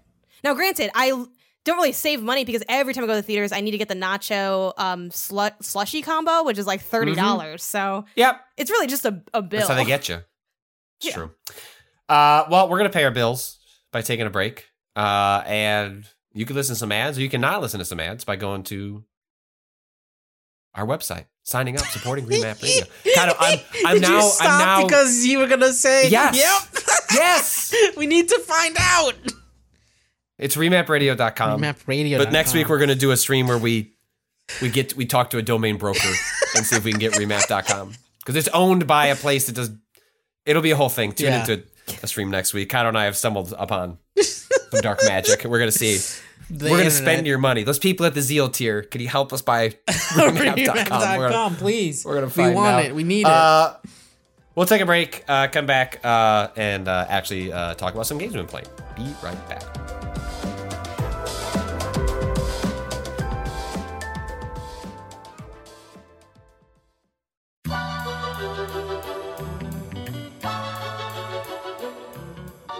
One of the most normal morning routines is a bowl, some milk, some cereal. What changes as you get older is you might want to modify what you're putting into that bowl with the milk. If you suddenly want to cut back on sugar, or you want to add more protein, you're thinking about fitness goals, but you don't want to give up the deliciousness of what you're putting in that bowl, you might want to think about Magic Spoon. Because with Magic Spoon, you get all those flavors you love, high protein, less sugar, and as someone with kids, the idea that I can show them that these cereals can have all of these things and you can think about what's in your body every morning seems really good. Magic Spoon comes in a variety pack of 4 flavors: cocoa, fruity, frosted, and peanut butter. This pack has 0 grams of sugar, 13 to 14 grams of protein, and 4 to 5 grams of net carbs. Only 140 calories a serving. It's high protein, has 0 grams of sugar, keto-friendly, gluten-free, grain-free, and soy-free. And look, you put peanut butter in anything, I'm there, which is why that's my favorite one, and I'm hiding it from my children. You can go to magicspoon.com/remap to grab a variety pack and try it today. And be sure to use our promo code REMAP at checkout to save $5 off your order. And Magic Spoon is so confident in their product, it's backed with a 100% happiness guarantee. So if you don't like it for any reason, they'll refund your money, no questions asked. Remember, start the new year off right with a delicious bowl of high-protein cereal at magicspoon.com/remap and use the code REMAP to save $5 off. Thanks to Magic Spoon for sponsoring this episode. Hey, Remap Radio listeners, Rob here. You know, the time was I'd come up with a meal plan for the entire week, and then I'd trawl through the grocery stores, making sure I had everything I needed, right on budget, to make those home-cooked meals. Unfortunately, times have changed, and speaking of time, I don't have quite as much of it as I used to. You know, there's a podcast empire to be overseen. But I can't just order fast food and pizza delivery every night. My budget and, unfortunately, my increasingly delicate stomach won't allow it. Fortunately, for folks in the same boat as me, there's Factor. Factor gives you 35 options each week to make meal planning easy. And not just for dinner. They have breakfast foods and snacks covered as well. Factor is less expensive than takeout, and every meal is dietitian approved to be nutritious and delicious. But it's just as convenient, delivering the food you need right to your door. And now, if you head to factormeals.com/remap50 and use code remap50 to get 50% off. That's right, that's code remap50 at factormeals.com/remap50 to get 50% off.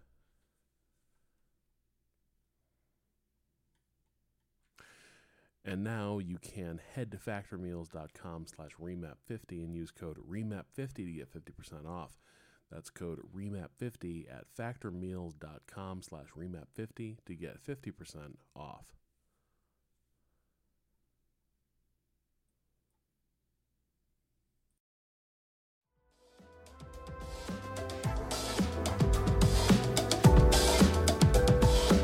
And we're back.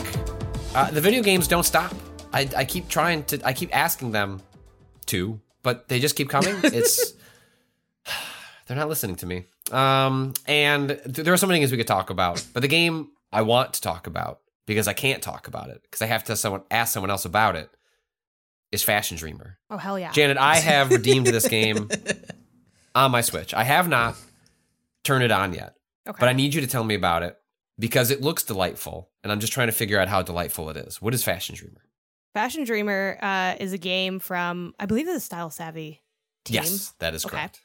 I have not played Style Savvy before, so my authority is none on this topic, and yet here I am. But I love fashion. I love making my little outfits in real life. So I was like, you know what?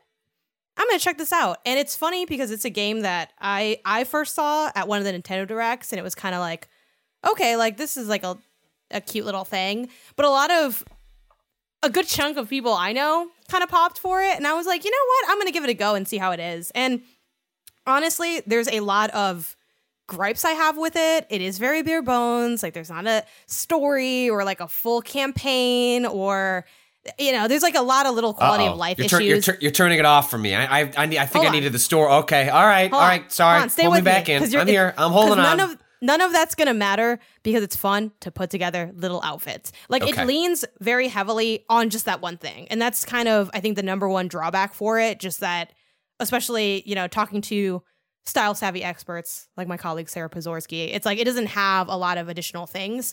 But it's just fun to make the outfits. And it really is.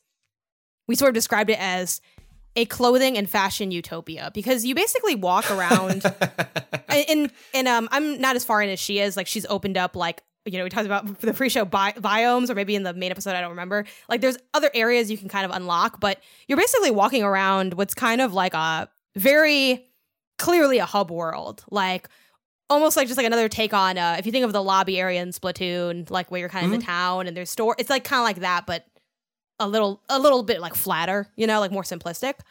But you just go from like you start like going from like NPC to NPC, and you can like their clothes, like give like a little thumbs up, and then get their clothes. Like you just you don't have to pay for the clothes. Like there's no in-game currency. So there's a lot of little in-game currencies for things. Like they'll give you, this kind of ticket can use the gachapon machine, and then you get like a shirt, or like you can use the bingo machine, and I assume you also get a shirt, or like whatever, right? But you don't really need to like, there's nothing gating you from the core thing they provide, which is making the outfits, like, and getting new clothes. Like you just can pick up, it's like I see a sweater on someone, I'm like, that's my sweater now. And that's it, it's just yours. Charge it to the game. So you... No live service model here. I'm not trading any currency. I'm not grinding out for this cool, dope blue sweater. I just take it. Or it's not like, and again, I wish was more to do in terms of like mechanics in it, but at the same time, I do really appreciate it not having something like, I'll make it up, right? You need to create 8 denim outfits before you unlock like shirts now, or some kind do of this weird dancing mini thing. Game like 10 times, and then you get a golden ticket, and then that golden ticket you can redeem at the blue clothing store to get that sweater. Exactly. So there's nothing like that. You can just walk around and get clothes. And then another really fun and smart thing I think they do is the other mechanic besides just getting items is like dressing either yourself for fun, or other NPCs or real people. Like there's like an online mode where they'll populate my game with not just NPCs, but like actual users. So you walk up to them, and you can also, besides taking their clothes, you can make them an outfit. And they'll have like little, you fill out sort of a little questionnaire at the beginning where it says like, what's your favorite color? What's on your wish list? Is it shirts? Is it accessories? Whatever, right? So you can make them something with that in mind, or you can just make them something in general. I think you do get more like points or like whatever if you hit certain like checkpoints, like, I made them a pink outfit, their favorite color is pink, but it doesn't really end up mattering. And then what's cool, and those little outfits are called lookits. And and what's cool is like, let's say we both played, right? Like, let's say we both played, and you like gave me your, you got far enough to unlock the online, which unlocks in like, I don't know, maybe 30 minutes, maybe an hour. I'm going to do this. I'm going to do it this weekend with my daughter. That's my plan. Okay, yes. So you unlock, right, your little thing, I can get your code. I can like follow you because it's in that classic like you're an influencer, you have social, which whatever. Well, that's kind of like that was the when I watched the trailer, that's sort of the Yeah. pitch is like you're building outfits to get a following, then you're trading, like the currency in the game is like likes or like social media influence. And I assume that has something to do with the gating of like the hub world and stuff like that. Yeah, like they kind of lean into just like the online culturalness of it, even just having like, you have these things called showrooms where it's like a little room you make and you can put clothing racks and like either your favorite outfits or your most rare pieces, and people can visit it and like get outfits that way, or just see like, oh, this is how you decorate it. And you can, similar to Dream Surfing and Animal Crossing New Horizons, you can enter a space which they call like the stream room or something, which is like, how is this a stream? Whatever. It's like, let's just throw online lingo into things. But you can go from like a few, like up to I think 10 or something, different people's showrooms, and then, you know, just check out what they have going on. But if you gave me like your code, right, I could follow you, like hit follow on your icon, and then I could hit request a look it from you, and then you'd get like a notification on your end, and it would be like Janet or Jay, I think is my name in there. It's like requested a look it, and then you'd see my little character and my little information, and then you make me an outfit, and then I get back in my like little inbox, like That's Patrick super made cute. you. Yes, like Patrick made you an outfit, and then I'm like, oh look. It's so cute. Like, it's so cool. I like these pants Patrick gave me. And then they're like, oh, Jay sent you a like because she liked the pants. Or also you get likes just like existing. Like, I'll like have my little outfit, right? It's like, oh, my little, Sarah made me an outfit and she gave me this big sweater that with the Ariana Grande sleeves where the sleeves are too long for your arms. And it'll be like, random user liked your sweater. And I'm like, it's a very affirming game. I'm like, people think I'm so fashionable. They love my outfits. And thus they love me, and I now am right in God's eyes. Like, so really the fun of it is just if you like putting together little fits, again, you might still notice the things like, oh, there's like a little lag once you get certain outfits. There's like, the UI's a little clunky. It does that thing where it gives you tips, and then it says, hey, you have unread tips, but then I have to go and manually read there's definitely a space to have that conversation. And I do think from a critical standpoint, this game is very much like okay to like good's a little bit of a stretch just because of how I think bare bones it currently is. Now they do have updates planned, but they don't have any information on what those updates are yet. So it's too soon to say whether or not like, oh, in a year where everything I'm saying be, you know, null and void, will it be like, oh no, they built out this like all this extra stuff, and now, you know, is this secretly the live service game that PlayStation's chasing after? Yeah, all of a sudden, like Janet's like, I spent $1,000 on fashion.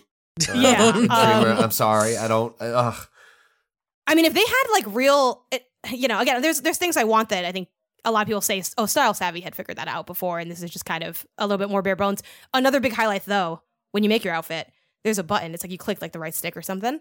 You can tuck or untuck all your shirts, and that's like such a fashion game changer. Yeah. Like it changes the vibe of the outfit completely. 100%.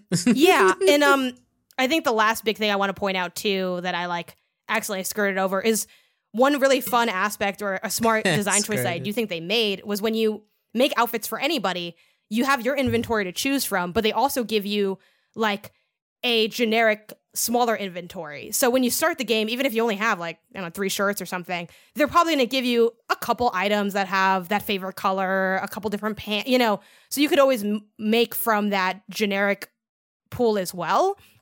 So yeah, it's fun. It's adorable. It's chill. The only, you know, you mentioned like playing it with your daughter, like I wish parts of it's interesting because the UI is a little clunky. So I do feel like some people will look at this and be like, oh, this is a kid's game. Like this is a little girl's game. And I do think, you know, when we think of the category of girl games in a very traditional horse girl, like old school very gendered fashion sense. Like they love playing with dolls and like many of them do. That's true. Sure.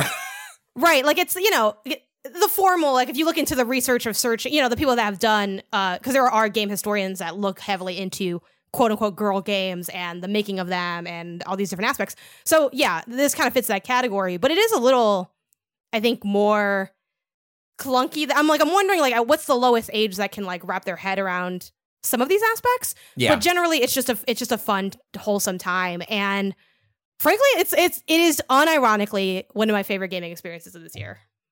Genuinely, it's very fun. Yeah, it just seems like it's too bad that it doesn't have, like, there's a fine line where, we joke about the live service stuff. We joke about different ways you could gamify, like, for lack of a better term, like the grind or like the broader like meta structure the game is built under. But it does seem like it is missing it. Like, a lot of what you're talking about is, hey, how much do you just like making outfits? Yeah. That is going to determine how far you go with this game, because there is not going to be an incentive structure beyond that is going to keep you motivated. And it's not like there's another set of mechanics or, hey, you there's the fashion part and it's very in-depth, it's very deep. And then there's like an RPG that like you go out and do, and the clothes have different, you know what I mean? Like, there's nothing there, which is fine. A game can be about fashion, aesthetics, how you feel, how that makes you feel. That can be enough. But it sounds like maybe in both directions, maybe it doesn't go far enough in some of the fashion stuff, and also doesn't have a structure that is going to bring in other people who that's not going to be enough of a hook to keep them around, especially paying, $50 for the experience. At the same time, people have asked, like, is this game worth it? I'm like, honestly, like, I think it is if you like that thing. You know what I mean? If you're willing to take the drawbacks and you're like, you know what, that's okay. Like, this is enough for me. Then yeah, I did get code for this. So like, I didn't pay the $50 for it, admittedly, as part of the non-normie elite, I guess. But, I like to think that I would, you know what I mean? Like, I'm genuinely really enjoying the game, but I do think, there's been a lot of conversation. I've talked to a lot of other players, and, a lot of us have like similar comments, I think, for the things that we may wish it had, or even just like ways to restructure some of the aspects of what exists. It is a game that has a lot of things that you can nitpick, and it does inadvertently invite a bit of like, it's hard not to be backseat developer when playing this game a little bit. Oh, sure. Though, again, I don't make games, so I have no idea like how hard or easy many of the things I suggest are. But I just hope that since there are updates, I'm looking forward to what those updates are. And hopefully that can, if I put down the game at that point when the updates come, which I think they're set for like, I want to say like winter. Oddly enough, it's not on the game website, but they do have it, I think, on their website proper, that I will look into. But I don't know if those are just going to be whenever that's, is it just more items, right? If it's just more clothing, that doesn't really address. December and January. And they lean heavily into like the clothing of what they're showing so far. So like December is going to be butterflies is like the theme. Ooh. It's like fantasy, and like you can get like, there's like this dope butterfly outfit that kind of looks like something that the little Pinocchio man in Lies of P would wear, but butterflies, and which also kind of makes sense because there's like a butterfly in that game. Anyway, it's like a whole thing, but that seems to be what that is. And then for January, it just looks like they're leaning into like winter a little bit, like Christmas colors, but then also like it's January, so like what's up with that? I don't know, right? But it's like, is it just items, or will it be like a deeper, richer event? So we'll see, but I'm having fun with it. It's a good time. Patrick, I'm dying to see what your fashion journey looks like. And you can make, so the character you make is called a muse. You can make multiple muses, which I do intend to explore that. One of my, I kind of understand it, but I do find it kind of weird. Gripes with the game is it does the thing where you make your muse and they're like, there's type A and type B. And like type A is like the female one and type B is like the male, which that's, again, not having the labels is cool. But then if you're still using the same thing, it's like, it's not like there's a slider where it's like, hey, how do you feel like this fits? It's still, step one, it's cool that we're stripping the labels. It's like how Target took down the labels, but like these are still. But you still, but the line in the aisles are still boys and girls. Like you're still doing the same shit. What's weird about this game is, it feels like parts of it in that sense are very progressive, and then some parts like aren't as much, and it's like a weird mishmash thing because like there are items that unfortunately are only A items or only B items, and there are some items that both like any character can wear. But I'll look at it, but it seems, and honestly, the items that they pick are feel a little random because and granted, some of my style fashion sense does lean a little masculine at times. Like I like playing with different styles like in my real life, but I've picked so many clothes without like I guess like double reading the label, and they're like that your muse can't, because I picked like the female muse, like your muse can't wear that, and it's like just a pair of sneakers. And I know in real life there are some sneakers that only come out in men's sizes, but it's a video game. But then like the man like the B type can still like wear earrings, which is cool. Like I don't want to take, but like it's like some part, and then like you can wear any hair. Like the hair is not gender locked. Like, but so it's just odd that like some things are odd. gender locked.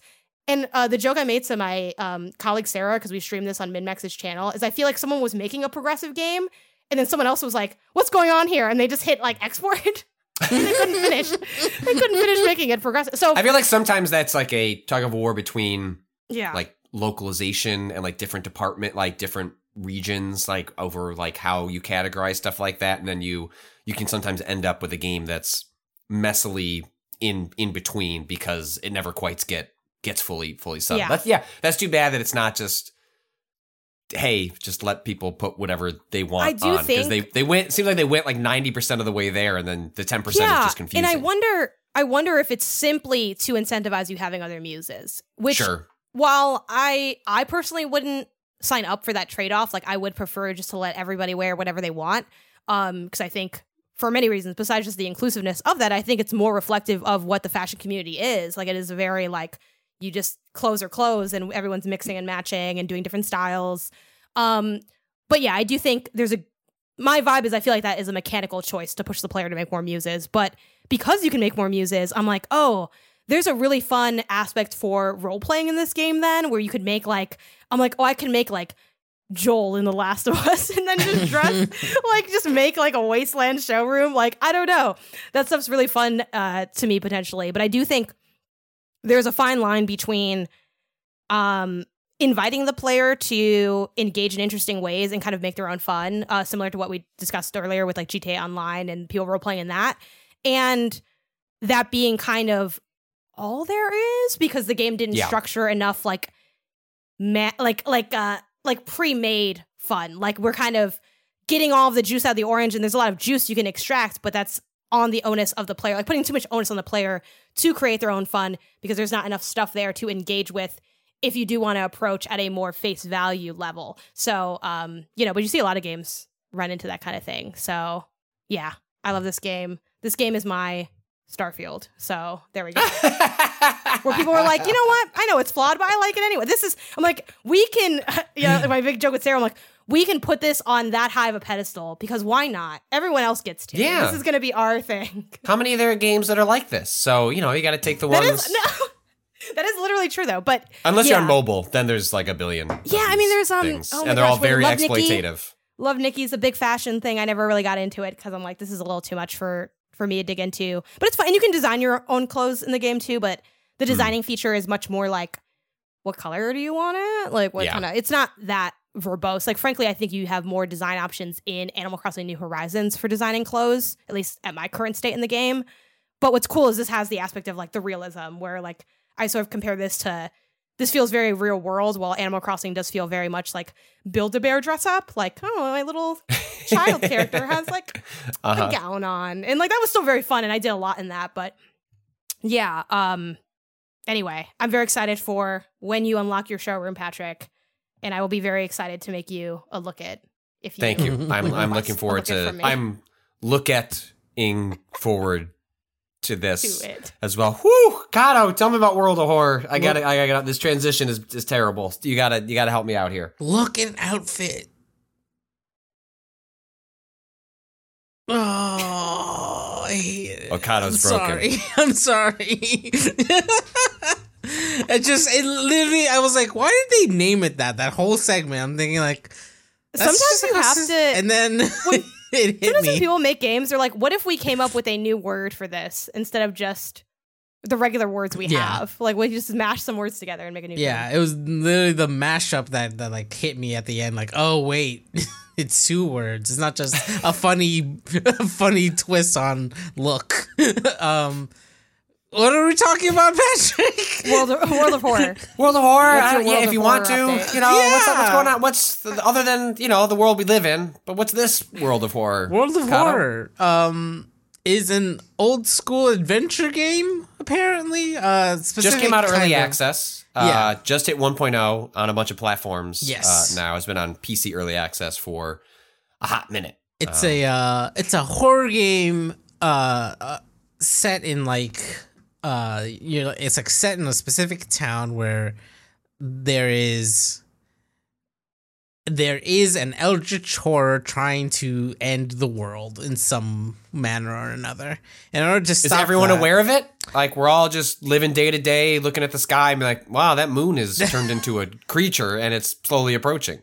It starts more subtle than that. The way that it introduces is like people start going missing. The weird happenings are happening around town. Eventually, it does like at some point open up in that way, and like people will not necessarily mention it, just be like, oh, I guess that's weird.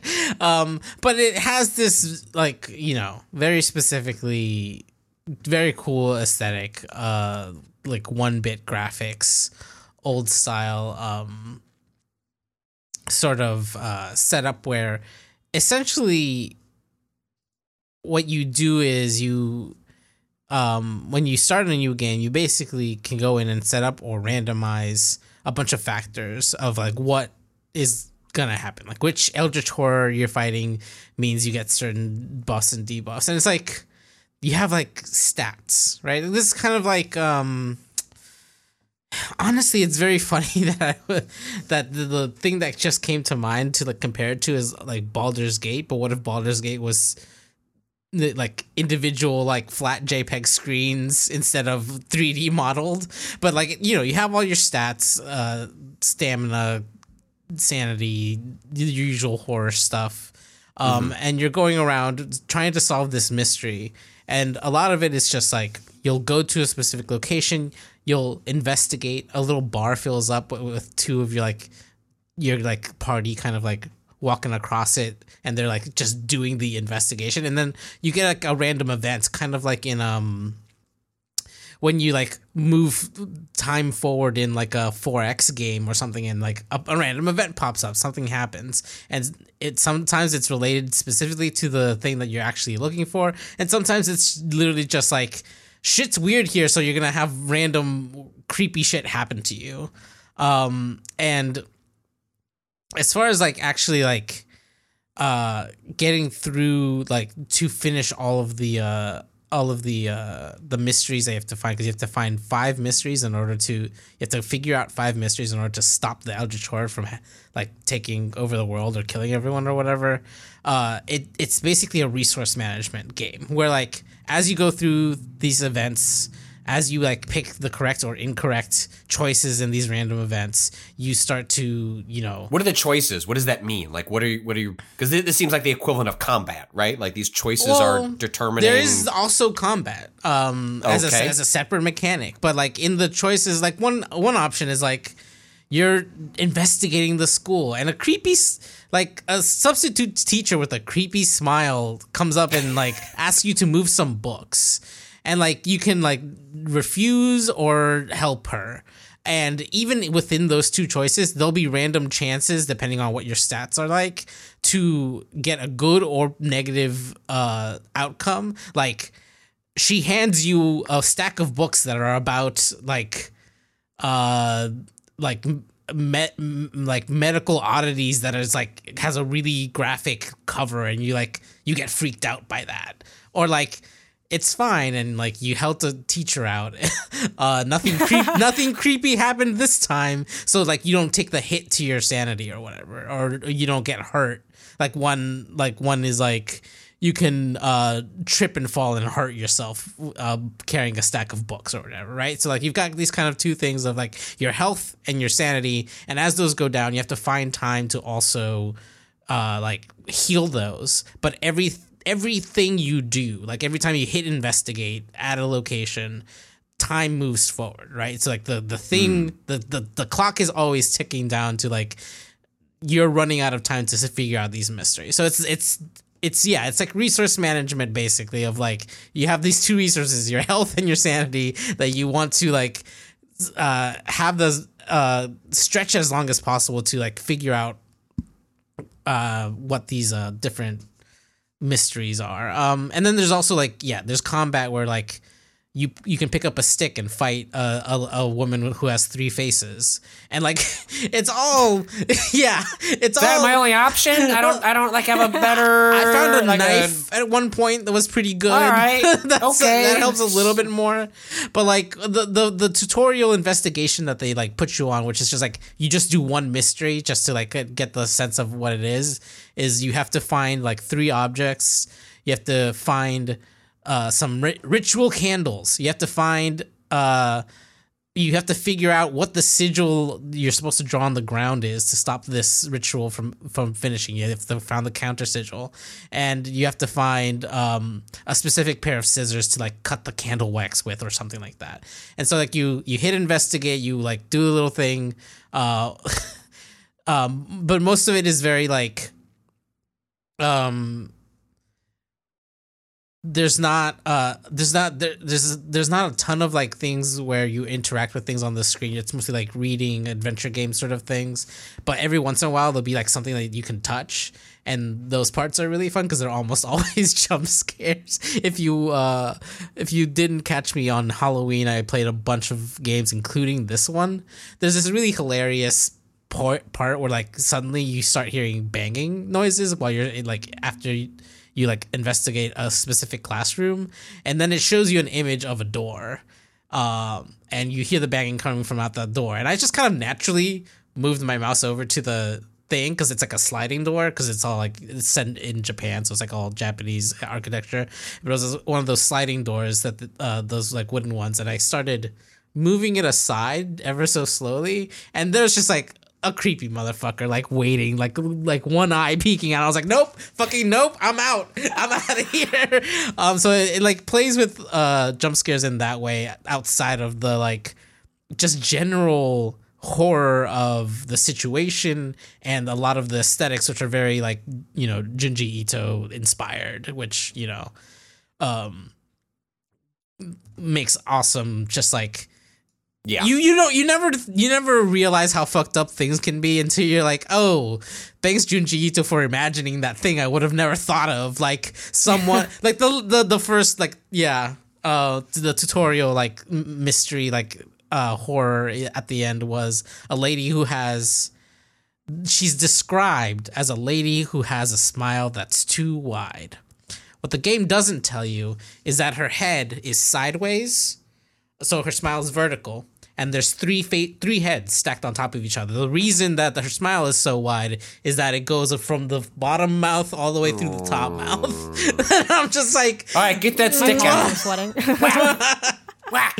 Yeah, and it's just like a beautiful, really well done kind of slow roll of what information is given to you as you investigate, alongside this sense of like I have to keep pushing things. How many, like if I push things too far, I might die. But also if I go to my house to like rest, like time passes and things might get worse, right? So like it's got that tension of like trying to figure out when the best moments are to like take a break from your investigation and when the best moments are to like, you know, push your luck on looking for things. How long are the mysteries? And then if you run out of time, is it like are they kind of like episodes almost where you just kind of start that episode over, or how does it function? I haven't gotten through, because if you set up an individual mystery, I did one of those on that stream, and I think it took me like half an hour. Okay. But that's just the tutorial and the tutorial mystery. Yeah. Now, for a full game, there's 5 mysteries that you have to figure out that are all different, like individual stories. And once you figure out all 5, that means you stop the big bad, the overarching big bad. And I haven't actually gotten all the way through that one yet. And okay. I've gotten 2 mysteries in, and I don't know what my clock. This is the other thing, is the clock that exists in the world isn't super isn't apparent to you, but at certain times it'll like you'll get an event that's like, oh, this is obviously time moving forward event. Like, hey, things are getting even creepier. But so in theory, if they're about like 30 to 40 minutes each, you know, a whole run would be like, you know, like 3 hours or something, give or take, depending on how lucky you get. But what's really interesting too is just like it's you can kind of do it all random, or it also allows you to kind of set up your own thing. So like if you've gone through and you're like, I want to see all new things, you can go in and pick the specific mysteries. Like, I haven't actually seen this mystery yet from just doing randomized runs. You can pick your own story, which is really neat to be able to set up. And yeah, just the look of it is amazing. I think the aesthetics are just so cool. And I'm excited to dig in more after I can pull myself from Alan Wake, which is currently taking up most of my time. Which do you find scarier between these two? Alan Wake hits me more on the jump scares, just because they're jump scares. This creeps me out more. There is more like situational, just like, oh, that's kind of horrific going on in World of Horror. I think, it's different shades of of horror. Something went bump and it like freaked me out versus the like, oh, we're just living out here with 3 faces and we're gonna be cool with that. Do you know where this game would look really good? The fucking Steam Deck OLED that they just announced. Oh shit! God damn it! Breaking news. Do you have a Steam Deck, Patrick? Yes, but I guess But you don't have the OLED that they just announced. You don't have the OLED that they just announced. No, but like, Waypoint. Valve sent me one of those, like Remap. I don't get an OLED. Like it's Valve's Steam Deck. They sent it to me, so like I can't like sell it. Yeah, like that. But I think I'm gonna send an email this afternoon. It's like so like a press trade-in program. Can I trade in this other one? I feel like there's no broker messaging. Then is there a press trade?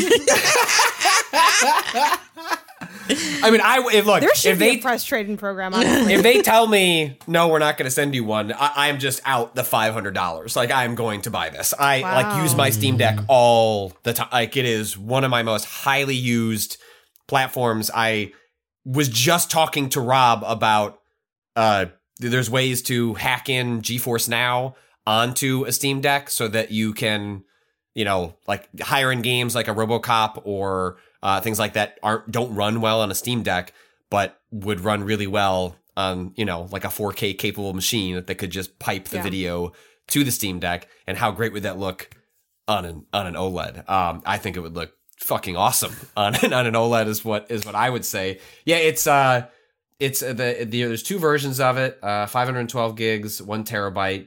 Comes with an OLED screen, still 1280 by 800. It's an HDR display, so it's not just OLED, but gets the advantage of HDR. It has better Wi-Fi.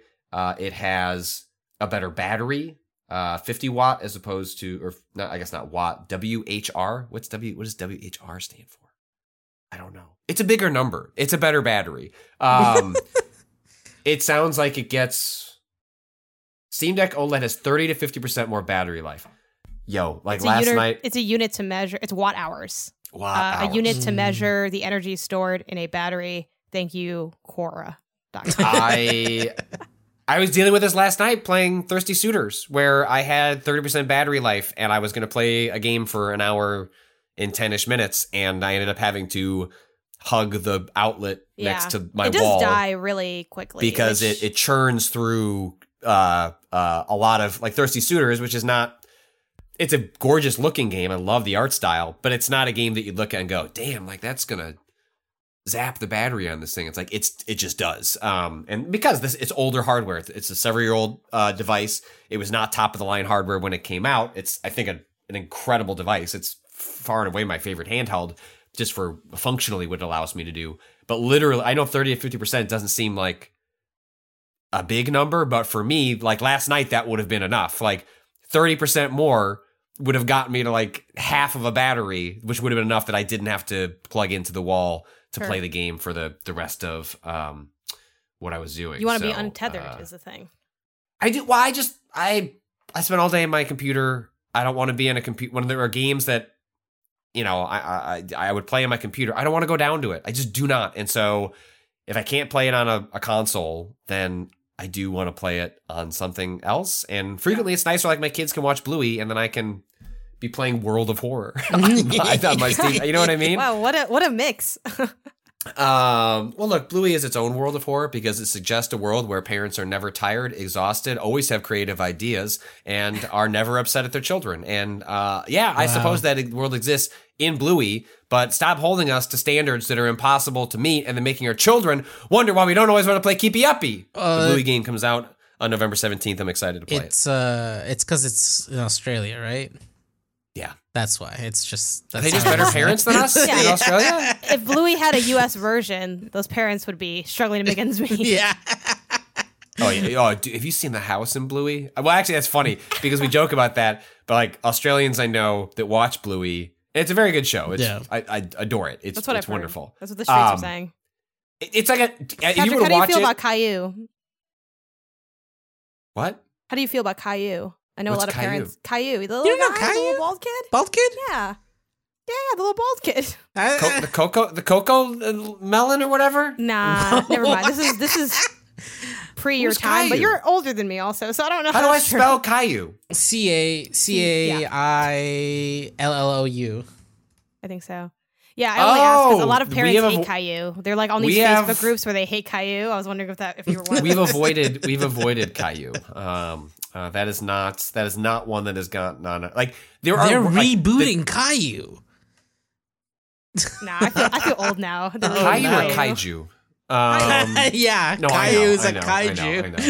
Like if But there it's the reboot. He's real tall now. when we tell our Clifford. kids they're done with like tablets, watching things, like we're winding down, the last resort is for them to say, well, can we watch a Bluey? And we always say yes, because then they'll brush their teeth while doing it. It's 7 minutes long.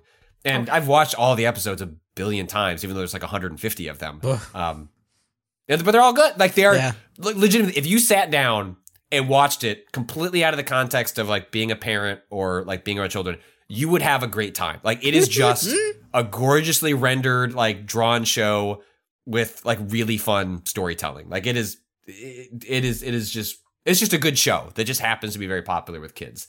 Anyway, I'm gonna write an email to Valve and then probably be told no and then just buy a Steam Deck today. Kato. Yeah. So I'm not allowed to say this on air because it could be taken away from me. That's what it said in the email. But you know the money. Uh-huh. Do you know what I'm talking about? Yeah. Yeah. I haven't found a thing to spend it on. I didn't have anything up. Like, I was waiting. I was like, something will present itself to me. Nothing. You don't. This did. This did. Oh my God, amazing. Jane, I'll explain this off air. I'm trying not to jeopardize my legal proceedings. It's if you want to. I have some guesses. I'll cut it out if you want. No. Okay. It's funnier to explain. Leave this. Okay, I guess I can explain. Okay, I'll explain. Like, listener, you're not going to hear this part. Anyway, we're back to the podcast. I've explained the story to Janet, and Daddy Patrick's getting a Steam Deck OLED. Thank you. What are you going to do with your other one since you can't do the developer, the press trading program that doesn't exist? Yeah. Does it become... Probably give it to a friend locally. Like my neighbor plays a lot of games. Like, so I feel like that is within the wheelhouse of what I could. I was gonna say, does it become do. the kids? Do you have one, Kato? No, I don't. All right. Well, okay. If my neighbor doesn't want it, you can have the. Oh, sure. I guess the most ethical thing would be to give it to a colleague that I work with. But my neighbor's not going to use it. My neighbor does not. Kato, next time. If I buy this or what, like, I'm surprised neither of your kids would want one. Do they not like It's too bulky for a 7-year-old. It's too big. Like, It's also like a little complicated. Yeah. Not that much. The interface is a little complicated. There's still switches all day. You know what I mean? Like at one point, they have the that Switch, stuff will grow beyond them. But the switches and the shit, Switch I'll take 2 or whatever. it. Yeah. I All don't right. know. Well, we'll see what happens. Stay tuned. Before we get out of here, I do at least quickly want to, because this week we ran a piece about Jusant on the website. I've been playing Jusant. Janet's been playing Jusant. It's the new game from Don't Nod, the developers of most broadly known for Life is Strange, but also Remember Me, and a bunch of other. They're just a quirky, interesting developer doing cool stuff. Kato and I streamed Jusant earlier this week. Short version, I love it. I'm really enjoying this game. It's basically like a simple narrative climbing game. Janet, what do you make of Jusant? I'm enjoying it now that I'm a little further in. I guess I did enjoy it from the jump, but I am not like in love with it, and I don't. It's pretty mechanically simple. There's not a lot to it. Yeah, the notes are the breaking point for me, and which I've been talking to other players, and it seems like that's very much like you fall one way or the other. So like the storytelling is primarily done through notes like left behind. Yeah. There's a couple other storytelling elements. One that I really love that they do is there's like these little collectible seashells, and you pick them up and you listen, and as you listen, it changes what you see. So, but it has a heavy emphasis on the sound design element. So you'll kind of look over. What doesn't really change what you see, but it recontextualizes what you see. So you look at a space, like imagine looking at a decrepit like coffee shop, and you hear like the clicks and the clanks of the dishes like from time past. It's like that, but it's also not the regular camera, right? Like so you know in the game you're normally controlling like a pretty standard third person camera, and then when you hold these seashells up, you lose control, and it's like setting up it's framing shots for you, so you're getting much more stylized, artistic, cinematic shots of the world around you, accompanied with some kind of like opaque sound effects that gesture at, you know, a world that was. Like you are coming through this place called the Tower that has been, you know, this is a world that it's definitely like a climate change story in which like water is an increasingly desperate supply, and people have to like villages move to different, I think they call them pebbles in the game, like move to different oases that are found either in the literal desert, which was the ocean. You can see ships in the background, or climbing further up this place called the Tower to try and there's sort of a religious myth that if you go high enough the tower, the answers to our water problems will be solved. And so many of those, but you're coming through after most people have left these areas behind. You're not running into characters that are still here trying to sustain a farm or a like a coffee shop, and your glimpses into that are these seashells, or as you said, these various notes that you kind of find along the way. Yeah, and the notes are for me a bit lengthy, and it's a little hard to keep full track. Like I have a hard time getting invested in the notes because of the way they're structured. Like some of them are just flat out notes that are fairly lengthy, and then some are like conversations that are also fairly lengthy. Like I think, and they're just there. They're not like, they don't have like VO over them, which I know that's also sometimes is that a stylistic choice? Was that like a budget limitation? Because there's one reason you don't see a lot of reading aloud of notes is because it's expensive. It's like, oh no, someone has to read all this. It's lots to put in.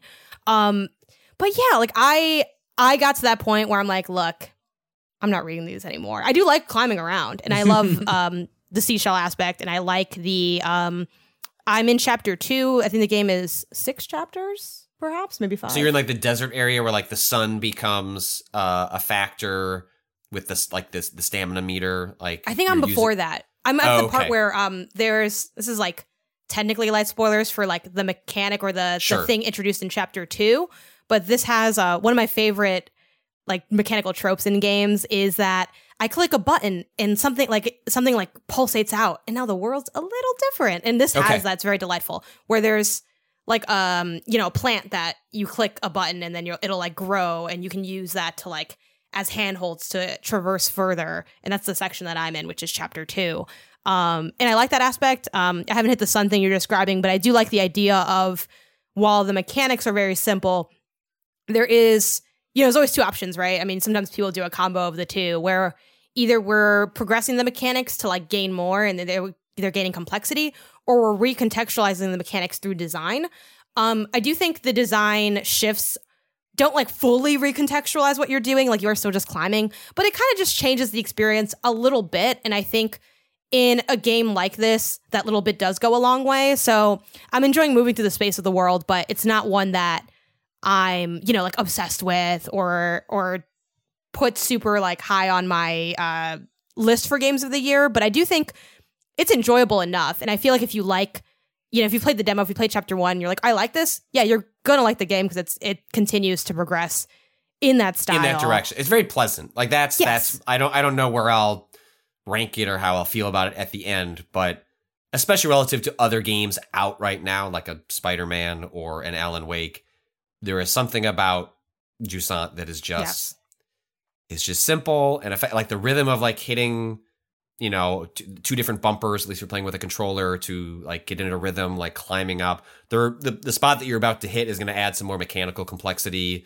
or I guess I would say complexity to sort of like the puzzle design. Yeah, the strategy of maneuvering up. Like, it's not a game, you can't die in this game. Like you are always tethered to something. It's just always just a matter of how much progress have you lost from like the previous spot that you've like placed an anchor as you're climbing. So it's really not a game about failure as much as about like brief setback and just kind of taking in the vibes and the world and the art design. And so it's absolutely working for me as just a palate cleanser sort of game. And I like the fact that I know it's short, that I'm already halfway through it. Only got a couple of hours to go. Stands in nice contrast to a lot of other things that I'm playing. And so it works as someone that likes to play a game, finish it, and then move on. I at least can bring in a game like this and it's like, oh, this can sit on the side. Like I can be still playing through a Spider-Man or an Alan Wake.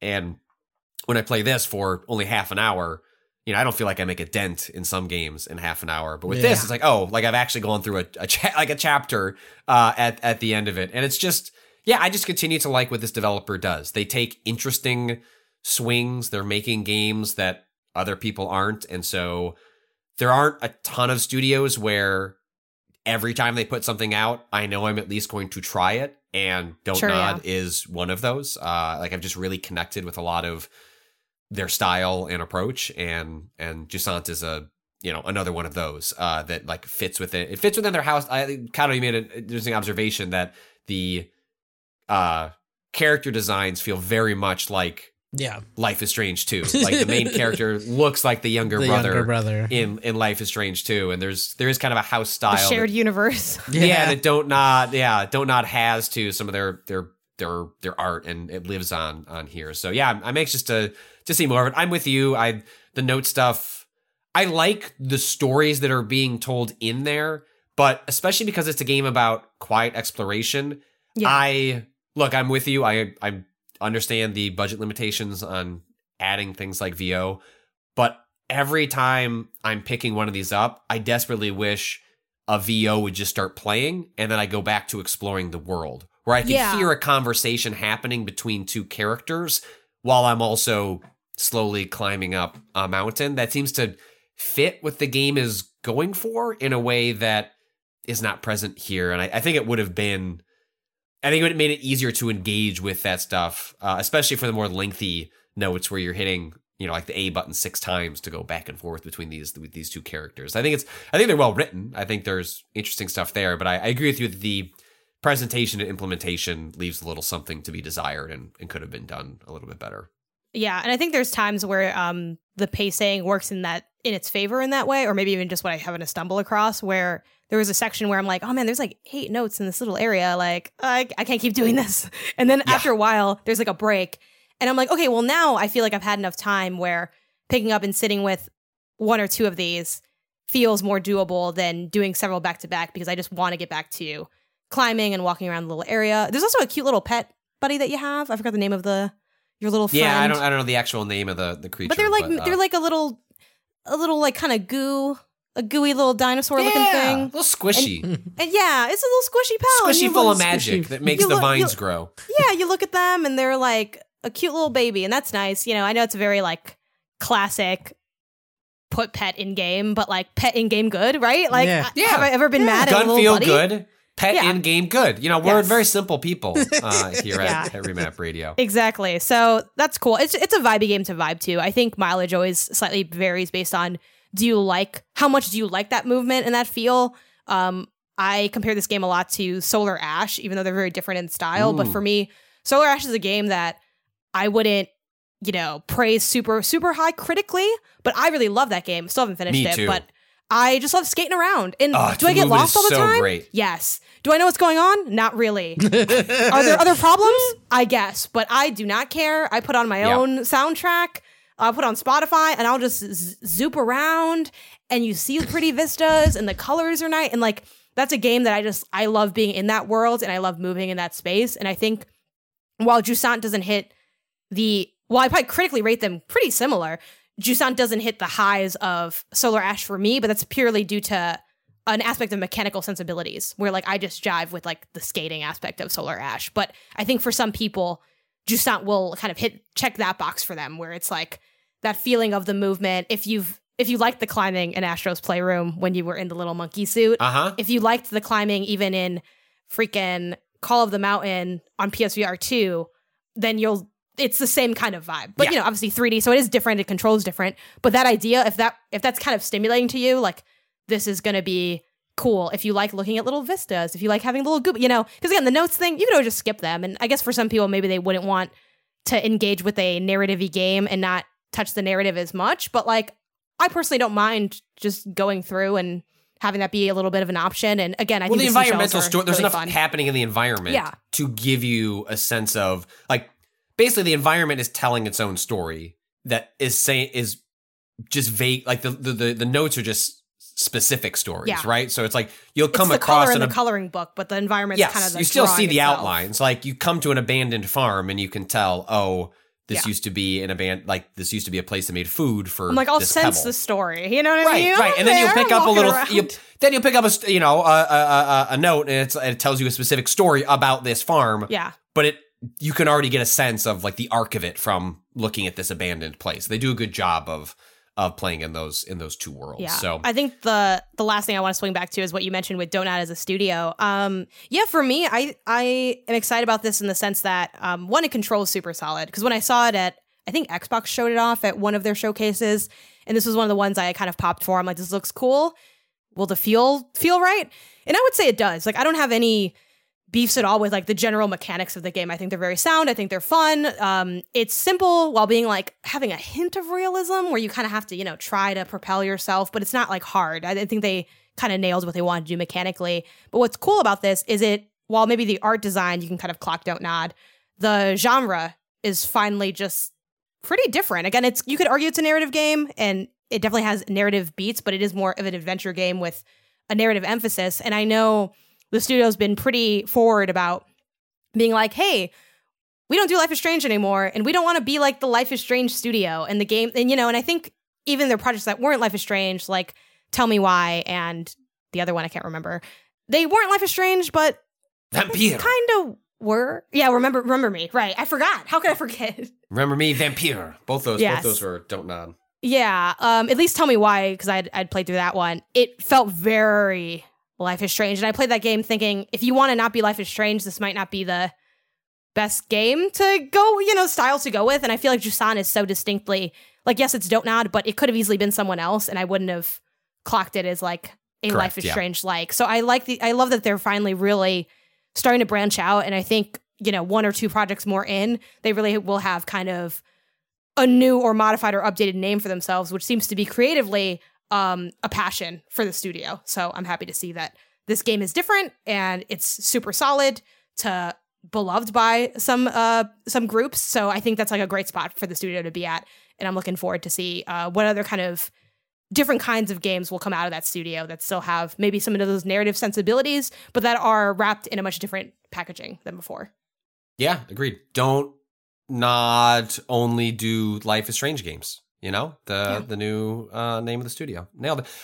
We are going to do one letter before we get out of here. We should probably do like a letters podcast over the holidays, whether it's for over this coming Thanksgiving or we gotta clear Christmas the bucket. We do. Dump so the bucket.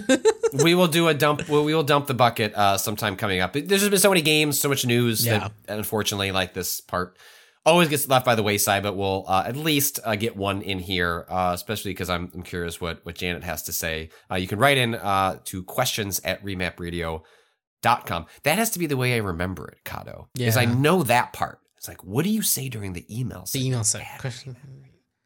Anyway, DW from Seattle asks, "Hey Mappers, y'all ever hear about video games? Anyway, what's your favorite piece of furniture you have? I think mine's got to be the fridge because that's where the food hides.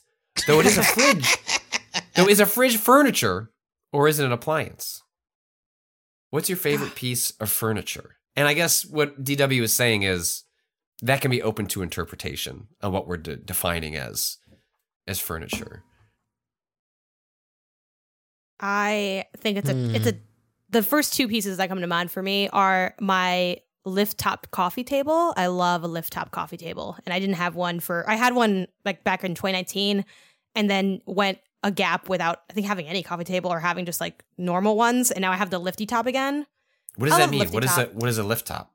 So it's just like a regular coffee table. You typically with a pretty like heavy base, so it's not like versus a simple one that's just like a piece of wood with like legs.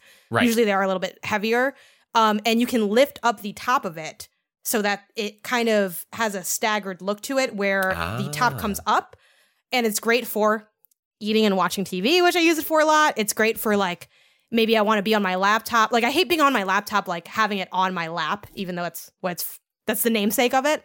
I need a little bit more structure. So if I want to do work on the couch or something, I'm like, I just don't have enough ergonomic support to do it. And the lifty top lets me do that. And then of course, the most expensive piece of furniture I own is my board game table. So I think that probably has to take it because it was such a dream for me and my partner where we're like, when we get our own place, we're going to get the board game table. And we can play our board games with it. We take the top off. And then basically it's all about tops for me. Yeah. The top comes up, the top comes off. Like it's all tops. The board game table is awesome. It's just like, I can't speak highly enough of it. I mean, they are expensive. There's different companies that make different ones. I have friends that are crafty enough and handy enough where they can make their own, which is a much more affordable option for sure. We just bought one. And it's great for like, we have a cat. So in the era of having a cat, it's like, when's the last time we did a puzzle that we didn't have to panically do in one sitting or throw into a room that we lock? Yeah. It's like the freedom of to have a game ongoing too and be able to still eat. Like we have, again, I talk about it all the time, but our slow roll of Gloomhaven, Jaws of the Lion, that's right underneath the table. Anytime we want, we just take the top, get back into it. So that's probably my number one. You need that for Bloodborne. Yeah, I could just leave Bloodborne out. The table. Hide it in the table. It's not a board game table. It's a Bloodborne storage device. Yeah. That in theory honestly, could be you could put whatever you want under there. Yeah. Hide your secrets, hide your mail, whatever you want. That's probably my favorite, I think, in the apartment. I just had not heard the term lift top coffee table, but this would solve like a very increasingly.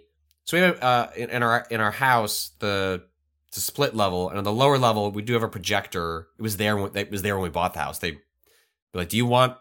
It would be more expensive for us to take this stuff out and patch the walls. Do you want to keep this? And I was like, "Yeah, like keep the projector and the screen up."